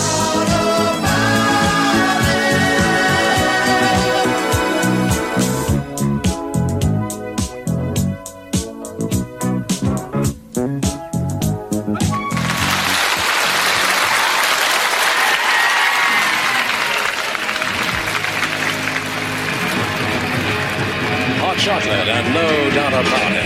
Now here's Motorhead from their Chart EP, Leaving Here. Hey fellas, I heard the news. Said the women of the town have been misused. Before Errol and his mates get to finish their tale of extraterrestrial mither, the whiteout effects kick in again, the camera dollies back, then pans right to the stage at the other end of the studio, and the effects fade away to reveal the dingy reality of 1980 and Motorhead with Leaving Here. Born in Stoke-on-Trent in 1945, Ian Kilmister was relocated to Newcastle-under-Lyme and then the Isle of Anglesey after his parents' divorce and picked up the nickname of Lemmy, allegedly due to him going up to people and saying, "Let me a quid until Friday" at school. After knocking about in assorted bands in Wales, he moved to Manchester in the early 60s, put himself about on the Northwest beat combo scene and regularly saw the Beatles at the Cavern, including one gig where John Lennon went out into the audience and headbutted someone for calling him a queer. After playing guitar for the Motown sect in 1962, he joined the Rockin' Vickers in 1965 and stayed there for 3 years before moving to London, flat sharing with Noel Redding of the Jimi Hendrix Experience, becoming their roadie while he looked for another band, but stints with Sam Gopal's Dream and Opal Butterfly didn't last long. However, in 1971, he was recruited by Michael Dick McDavies in his band Hawkwind as a bass player, even though he'd never played the instrument before. Davies just wanted another band member who was into their amphetamine. A year later, Kilminster found himself singing on an overdub of a live recording of their single Silver Machine, which got to number 3 for 2 weeks in August of 1972. In May of 1975, during a tour of North America, the band was stopped at the Canadian border where Kilmister's stash of amphetamine was found. The police assumed it was cocaine and arrested him, although he was released without charge the next day. This was the impetus the rest of the band needed to knob him off, and he was fired when they got back to the UK.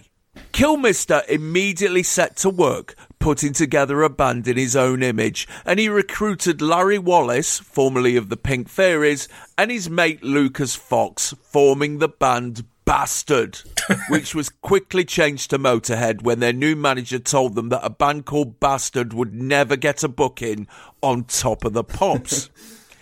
After Wallace and Fox were replaced by Fast Eddie Clarke and Phil Filthy Animal Taylor, they signed to Bronze Records and put out their debut single, a cover of Leaving Here, the 1963 Holland Dozier Holland song that Eddie Holland took to number 76 on the Billboard charts, and London R&B band The Byrds took to number 45 over here in June of 1965.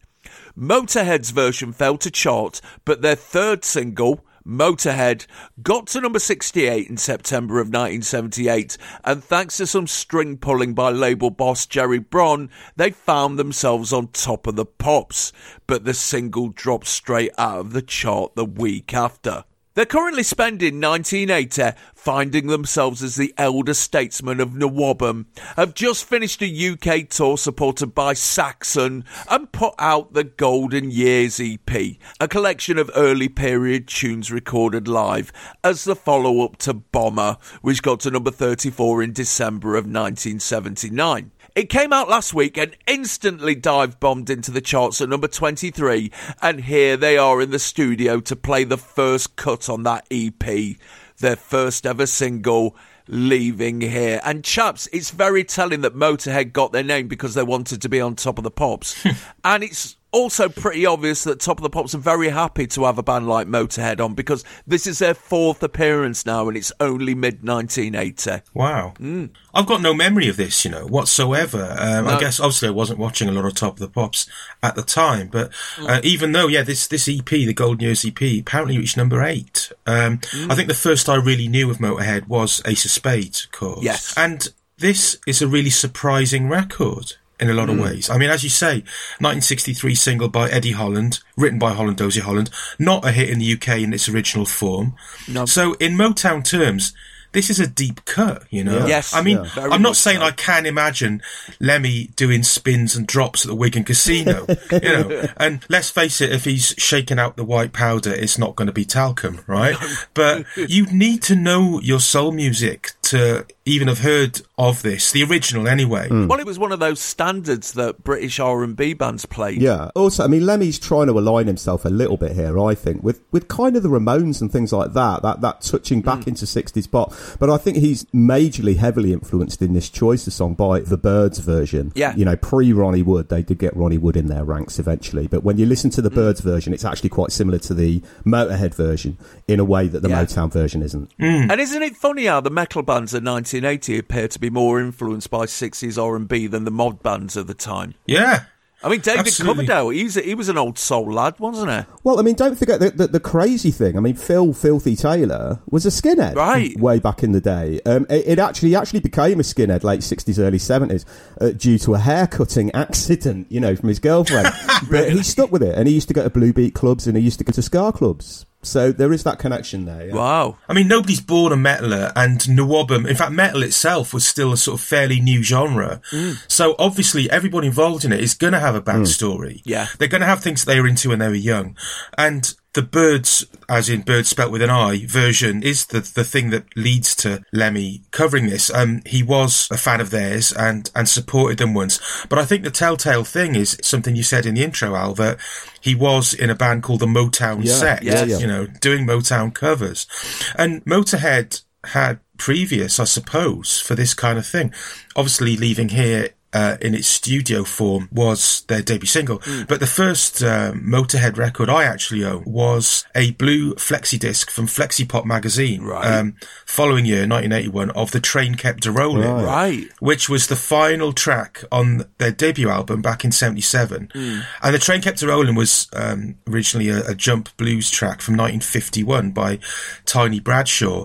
But in that case, there is at least a fairly easy pathway to it becoming a Motorhead song, because that had previously been covered by the Yardbirds, Led Zeppelin and Aerosmith. So basically it was a bit of a rock chestnut by that point. Yeah. But Leaving Here, even though, 60s beat groups like the Byrds might have had it in the repertoire, it feels like it's coming way out of left field to find itself in Motorhead's set. And there's something really pleasing about it, I think, that, you know, this band seemed like the least likely Motown cover band in the world. But I mean, I think it is that it's crucial that looking back with those sort of elderly statesmen of Nwabahum, as Al referred to them, what Motorhead are engaged in always, I think, I mean, like AC/DC, it's an attempt to take rock away from its pompous ambitions and return it to this thing of a 50s thing, really, of simplicity and noise and adrenaline.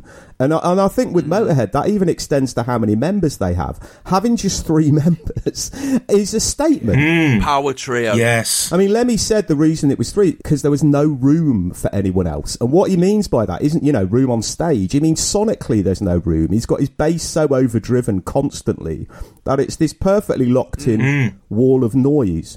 And as such, I mean, much like AC/DC, Motorhead are this band that are going to be loved by punks and metal kids alike. But like AC/DC, they kind of don't fit into either. I mean, later on in the 80s, Lemmy becomes very, very good at slagging off metal bands. Every time he's interviewed, I mean, I read an interview where he said, I'd rather be sealed in a pit of my own excrement than listen to metal. And he watched Napalm Death on a documentary, and he says it was like talking to 2 skirting boards. People think we listen to Anthrax. When I'm at home, I listen to the Carpenters. So he's very much kind of, although in the Nwabahum figurehead, he disowns it almost completely. Yeah, I agree with Neil that Motorhead are one of the base elements of rock and roll. They are like AC/DC. They are like the Ramones. They are irreducible. Yeah. You can't break Motorhead down into its component parts. They are the component part. Yeah. And the thing with bands like that is there's usually no point in buying anything past the first 4 or 5 albums, because once they perfected their thing, there's nowhere to go. So basically when Motorhead released Ace of Spades, that's it. They were done. really. But, oh, by the way, there's been a lot of talk about the Young Ones recently with the 40th anniversary. Fuck me, 40 years. I know. Jesus. I know. And the greatest musical moment of the show, obviously I'm sure we all agree, all civilised people agree, Totally. it is Motorhead doing Ace of Spades. For those who haven't seen it, it's in the episode called Bambi. It's when the 4 students are rushing off to get the train to represent Scumbag College in University Challenge, and it is amazing. But yeah, Motorhead stood implacably opposed to the idea of progression, which is funny because you could say that Hawkwind were kind of a progressive rock band, but Motorhead weren't going to change and mutate. They were not. No one's going to call Motorhead the chameleons of rock. You know what I mean? They weren't going to go soft and release a ballad, you know, unless, I mean, Neil, you may know better than me. I don't think they ever released a ballad. No, they never did a ballad, no. Does his duet with Wendy O. Williams, Stand By Your Man, does that count? Not quite, no. Well, no, I mean, even the Motorhead and Girls' School duets don't. No, absolutely not. No, They were going to bring hip-hop into their sound, although they did do a single with Ice-T at one point. But Motorhead were Motorhead. That was it. You cannot break them down. And no matter how many records they released, they existed mainly as a live band. If you went to see them live, which, you know, I did a number of times, I don't know about you guys, but you knew exactly what you were going to get. There's no fucking around. Yeah. And that's where they were in their element. And maybe that's why records like this keep coming out. They kept releasing live records. This EP, it's all live tracks recorded on, I believe, the same European tour as some of the No Sleep Till Hammersmith album. That album, by the way, went to number 1, which I still think is a really startling feat for an uncompromising, fast, thrashy metal band. Yeah. I mean, do you know how many live albums Motorhead released, by the way? No, I don't, actually. 16. Fucking hell. Motorhead released 16 live albums. They only released 22 studio albums. Fuck. They loved a fucking live album, Motorhead. Yeah, they were never about studio craft. They saw the studio in a weird way, like the 40s and 50s people did. It's a snapshot of what we do live. And obviously his voice, it's like filth. It actually sounds like engine oil that's been there for months and it's full of grit and dirt. And his bass tone, that overdriven tone that you mentioned, is fucking thrilling, isn't it? Yeah. So I know we've had some hard rock and some metal already, but this is a real blast of adrenaline, isn't it? Oh, yeah. It's funny that you mentioned the Young Ones, actually, because Alexi Sale used to have a Motorhead joke that he used to do live. I went to a Motorhead concert once. Someone shouted out sexist crap and they thought it was a request. but in actual fact, I mean, oddly enough, like AC/DC, they're a strangely female-positive band, Motorhead. When Lemmy lends support to the wonderful Girls' School, I have to say. I love Hit and Run and singles like that. You know, it's genuine, even though it becomes to be an albatross for Girls' School. And when you listen to, I mean, their finest album, I think, aside from the live ones, is probably Overkill. It's just such a fucking amazing record, that. And when you listen to a track like I'll Be Your Sister, they're genuinely odd lyrically and sexually. Lemmy never does the I'm gonna put it inside you thing. No. Yeah, he's not Coverdale, No, he's not Coverdale. Leaving Here, this track, it's not one of their greatest, I don't think. It isn't off one of their greatest records. It's no Ace of Spades or Iron Fist. But we do massively get a sense of how thrilling Motorhead must be live here. And for me, you know, as a very young kid at this time, no chance of actually seeing Motorhead. This appearance is amazing. Yeah. Everything's in place. Phil Taylor, like this kind of naughty schoolboy, always a frenzy, always lunatic fast, but he's always got that kind of Tiswas friendly grin on his face. I'm amazed he got that T-shirt past the censors. Yes. Well, he's got a T-shirt that says whale oil beef hooked. Yes, he has. Yeah. I can't believe that went unnoticed. I know. It's the sort of thing you can imagine Tommy Saxondale's girlfriend selling in her shop. You know, along with, you know, I like the Pope smokes dope and all that kind of stuff. It's one of those, isn't it? Yeah. But did you notice the actual swear word on that set? No. What? On the speaker behind Lemmy, there's a never mind the bollocks sticker. Oh. Yeah, Motorhead said bollocks on top of the pops. I mean, it's a rock and roll, mate. I mean, Fast Eddie's exactly what you want from a guitar god. Lemmy, Mike angled down. He always said that he did that so he could hit the high notes. I'm unconvinced, but it's a good look. It's a good look. I think I'd have been scared by Lemmy as a kid if it wasn't. Totally. If it wasn't for Tiswas. But Tiswas had kind of made them not cuddly as such. Were they on there a lot then? I didn't really watch Tiswas. I seem to recall them being in that cage getting buckets of stuff thrown at them quite often. Yeah. But, I mean, crucially, any Motorhead appearance on Top of the Pops, it really does feel here as if the metalheads have taken over the audience as well. Yeah. There's some scary looking people in this Those crowd. 3 guys down the front, fucking hell. Actual headbangers. Yeah. 3 of them. They probably all got early onset dementia now, sadly, but yeah. Yeah, well, the problem with them lads is they're having a good go and they're introducing the new dance craze to the nation, but their hair's not long enough. No. Yeah. It's not thrashing about enough, is it? It's probably like collar length for school, isn't it? It's like being a wrestler. If you're a wrestler, you're always told back in the day, have your hair as long as possible, because when someone pretends to hit you in the face and you jerk your head back, your hair's going to go right up and people at the back are going to see the impact. Yeah. But like, you were asking if there are any metalers at my school, and now I'm thinking about it. Yeah, there were, but they all had that kind of hairdo where it grew sideways and upwards, but not down, because the teachers would tell them it had to be like above the collar. Yeah. So they'd end up just looking like mushrooms, you know? Yeah. But there are some scary looking... I mean, there's a guy he's seemingly swigging from a can of lager. You've got this kind of mix of what looks like bikers and acid heads and headbangers. There's a little bit of Hawkwind's audience here, I think, as well. Who look as if they've been there since the last episode of Disco 2. But it gives this performance, you know, that thrill you occasionally get from Top of the Pops performance of our bands, whether that's indie or rock or just weird. Yeah. That yes, the Top of the Pops production people are in control, but they're in control only in terms of allocating a space where this band can perform. Yes. In that space, the band are in control. Yeah.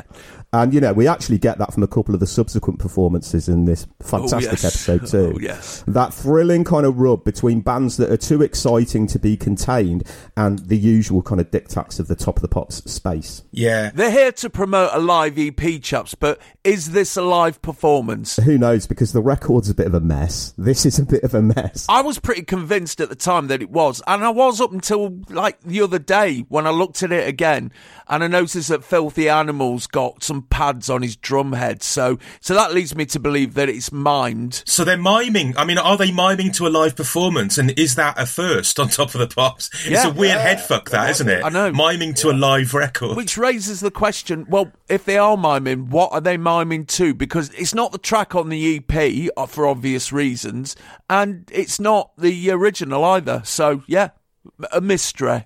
I mean, like Saxon, they've got a wall of speakers set up, which must have cheered up the fucking floor manager and the crew, no end, to hump these fuckers about. Yeah, and also there's this kind of scaffolding around them which separates them from the crowd, but also makes them into this crazy spectacle. Yeah.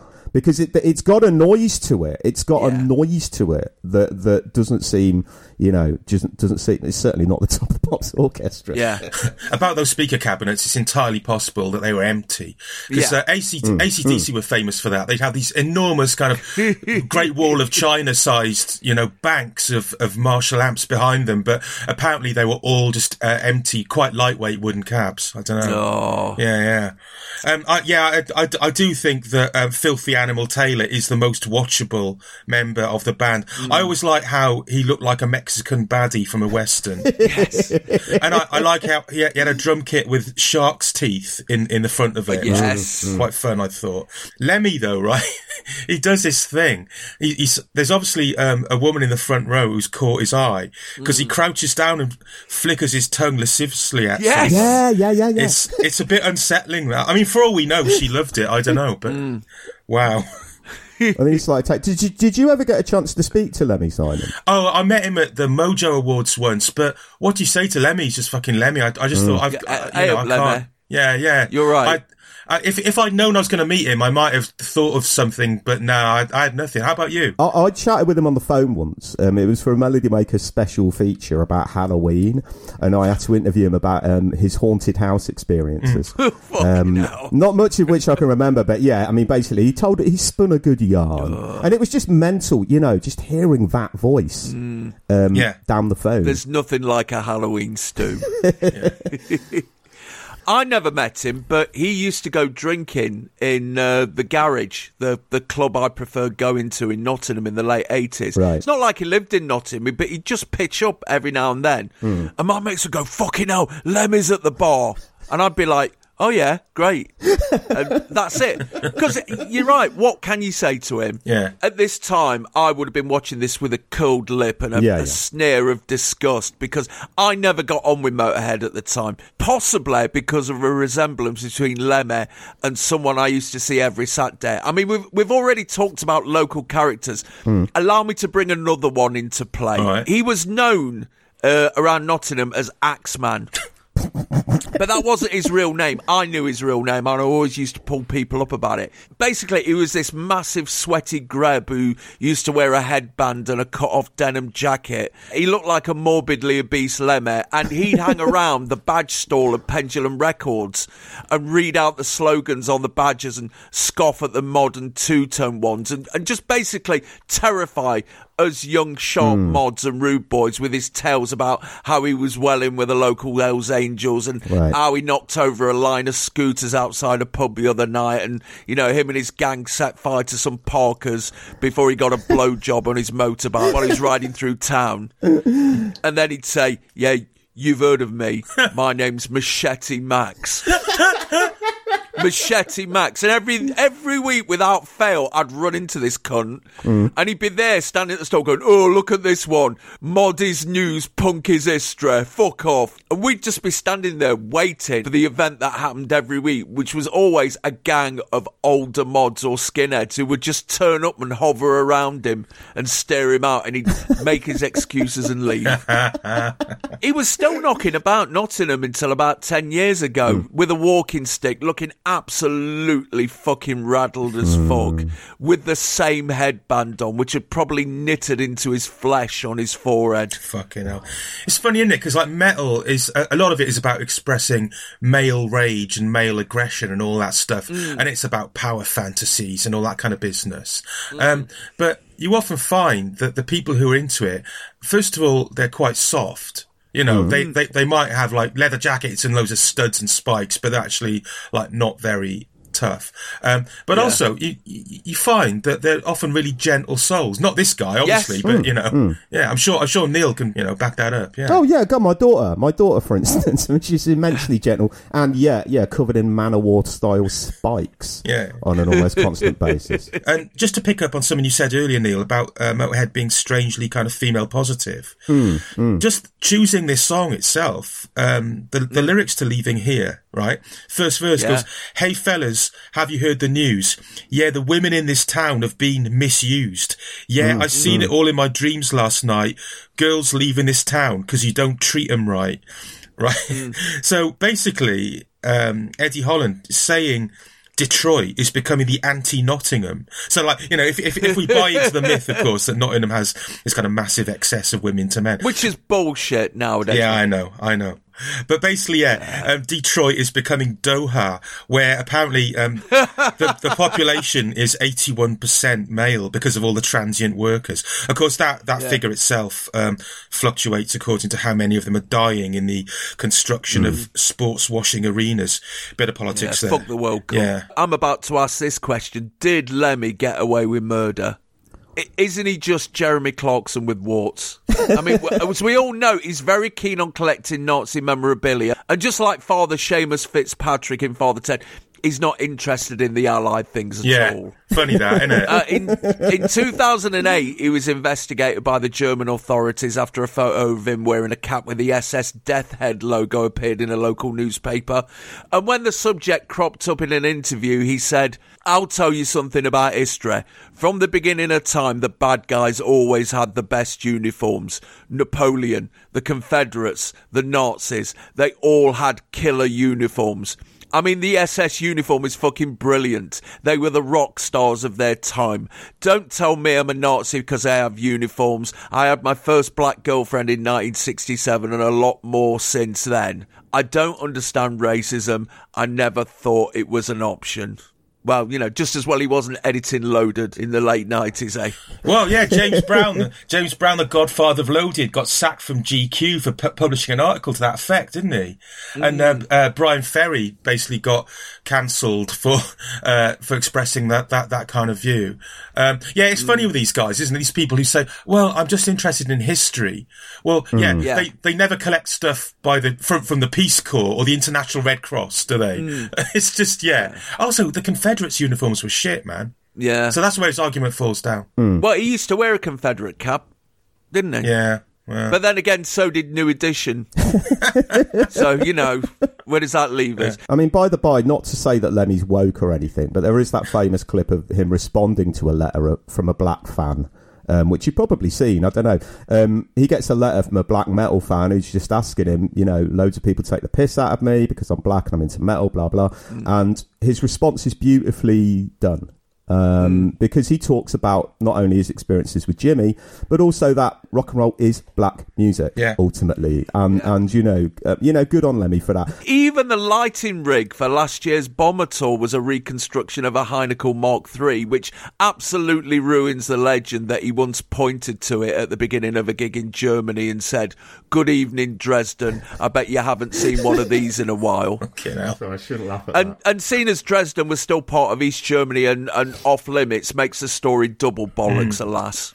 He is war obsessed. But I mean, it's a perennial thing. He's a typical 70s bloke, isn't he? As we've mentioned before, the 70s were absolutely sodden with swastikas in the UK. Yeah. Oh God, yeah. Usually in 24 parts with a free binder. Yes. You know, and the thing is that it's a frequent thing with rock and rollers from Bowie all the way through to Marilyn Manson that they are fascinated with the prettiness, if you like, of fascist imagery. Yeah. Is that an excuse? I'm not entirely sure. Yeah, I mean, it's about the power dynamic as well, because it does mirror and mimic the dynamic of being a rock star so much. Yes, and I think that's what Marilyn Manson was picking up on and satirising so much. I know Marilyn Manson is now persona non grata, but I just think the way he just sort of exaggerated that kind of fascist element to rock and roll was magnificent. Well, that goes all the way back to 1969 when Albert Goldman did a gig review of the Rolling Stones and compared it to the Nuremberg rallies. Right, You know? There's a lot of stuff in the Dick Hebdige book, Subcultures, about the use of the swastika in punk. And basically, he exonerates them as if it's his place to do the exonerating, I admit, of anti-Semitic intent. Because he says it's completely to do with shocking the parents. Because if you think about it, punks were mostly born in the, I guess, late 1950s, or in the 1950s. That was the era that people of the punk generation were being born. So basically, they're the arse end of boomers. So their parents were people who probably fought in the war. Yeah. And if you want to piss your parents off, you dress as the baddies. You dress as the baddies. I mean, there's that Man Alive documentary about Hells Angels and Skinheads from about 1970, I think. And it begins with a Hells Angel wedding in a pub in Birmingham. This girl gets married to her boyfriend, who's known as Hitler, and he's got a swastika flag wrapped around his shoulders. So in the 70s, if you wore a swastika, you're basically saying, I'm fucking hard and evil, I am. Grr. Yeah. You know what I mean? But the downside of that is, when punk came along, I got a mate who's a bit older than me, and he said, any lad who drew a swastika on his holdall or his satchel or anything, just all the black kids used to beat the shit out of him until they stopped doing it. The black kids knew what it was all about. Yeah, I guess it's analogous to that situation with Matchbox using the, the Southern Rebel flag, as they would call it. The only thing with that is it's a bit harder to draw on your rucksack. But Yes. Yeah, I went for the much more safe and politically, actually, no, it's not less dodgy, hammer and sickle every time. And a CND logo as well, in my case. Of course. And let me just add an interview in 2017 with Mickey D, one of his former drummers, who was asked about what Lemmy would have thought about the riot in Charlottesville, which ended in a right-wing cunt ploughing his car into some people protesting against a statue of Robert E. Lee. And he said, Oh, he would have hated it. I can totally speak for him there. He hated that shit. A lot of people judged him on collecting war stuff, but he hated fucking Nazis. Yeah. He hated stupidity, and he was fascinated by the stupidity of the human race. He would probably write some incredible lyrics about it. He thought it was so ridiculous. Well, yeah. I think I'm willing to give him benefit of the doubt on that. I buy that. I will. And also look lyrically into the lyrics for one of their best sort of later LPs, 1916.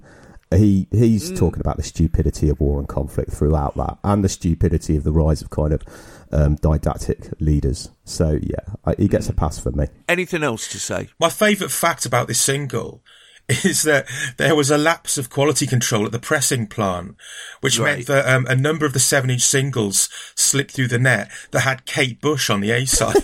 Right. So I love imagining all these fucking greasy rockers getting home from the record shop, dropping the needle on the record, expecting Lemmy, and getting Kate Bush screeching away. Like, what the hell is this? Amazing. Neil, right, I've got a question for you. Now that we've seen the 3 heavy bands on this show, Whitesnake, Saxon, Motorhead, right? Where would you place them on the sandwich scale? Right. So basically, good question. Just to do a reset for brand new listeners, Neil has previously judged bands according to whether he'd let them make a sandwich for him. The Stranglers, for example, being a hard no. So yeah, basically Whitesnake, Saxon, Motorhead. What's the order? Right. Okay. The order is as follows. I think the last person that I'd have a sandwich of is David Coverdale's Whitesnake. They look awful. I don't know where his hands have been, you know, Coverdale. No, I wouldn't have one off him. Saxon would make a delicious sandwich, I think, full of stout Yorkshire ingredients, I'm sure. But, you know, the one I'd want the most is Motorhead. Reason being, I remember going to festivals in the 90s, not knowing anybody, and going backstage and going to the bogs, and there'd be just a layer of speed and cocaine over everything that you could just harvest for yourself. And I reckon a Motorhead sandwich would have that much loose amphetamine in it. I'd be buzzing for fucking days. So, yeah, I'd go for the Motorhead sandwich, please. Hardcore horseradish going on there. Fucking hell, yeah. When he was interviewed in The Decline of Western Civilization Part 2, that was in his kitchen, wasn't it? Looked quite clean.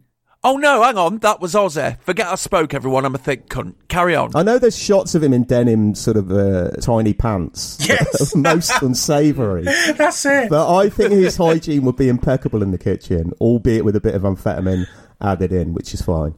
The fucking shorts, man. This is something that comes over in. Have you seen Lemmy the movie? No. Oh, it's a documentary. Like, it's really good actually. Yeah, it's good. Yeah. Dave Grohl is in it quite a lot, and he talks about the fact that Lemmy would walk around LA wearing these tiny little denim hot pants. You know, like metalers normally wear those kind of big knee-length shorts. No. Yes. Lemmy was going the kind of Aussie rules footballer. Or the Leopoldo Luque, Mario Kempes, Argentina 1978 length of short. Fucking hell, that's just an unsightly image for the mind.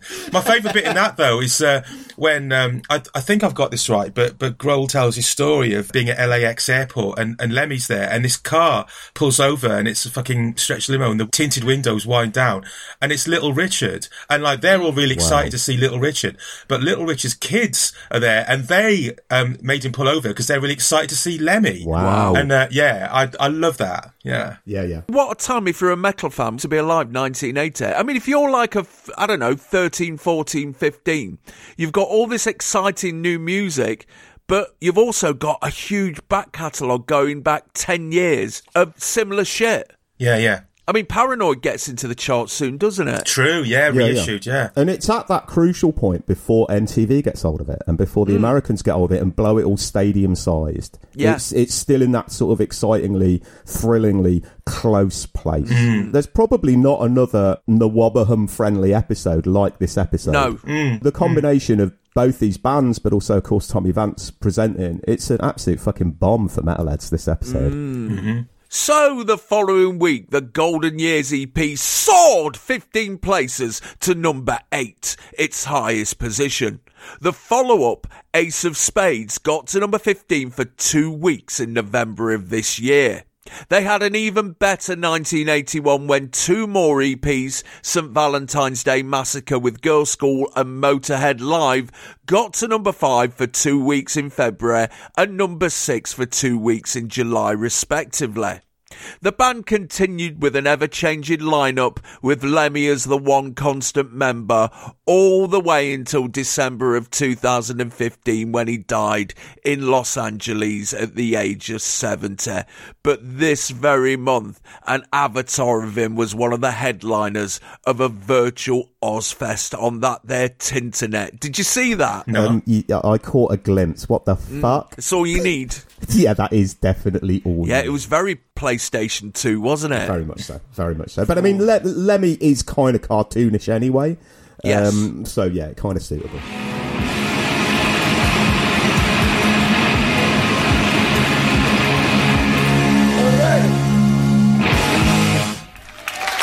Oh, don't know about you Pop Craze youngsters, but we've got chronic headaches now. So we're going to stop for a bit and come back tomorrow for the final part of this episode of Chart Music. Don't forget, there is a video playlist for every episode we do, and this one's no exception. Everything we talk about, everything we listen to, just everything about May of 1980. So if you're tired of using your ears, why don't you use your ears and your eyes and tuck into that playlist? All right, me dears. See you tomorrow. My name's Al Needham. There's Simon Price and Neil Kulkarni. Rock!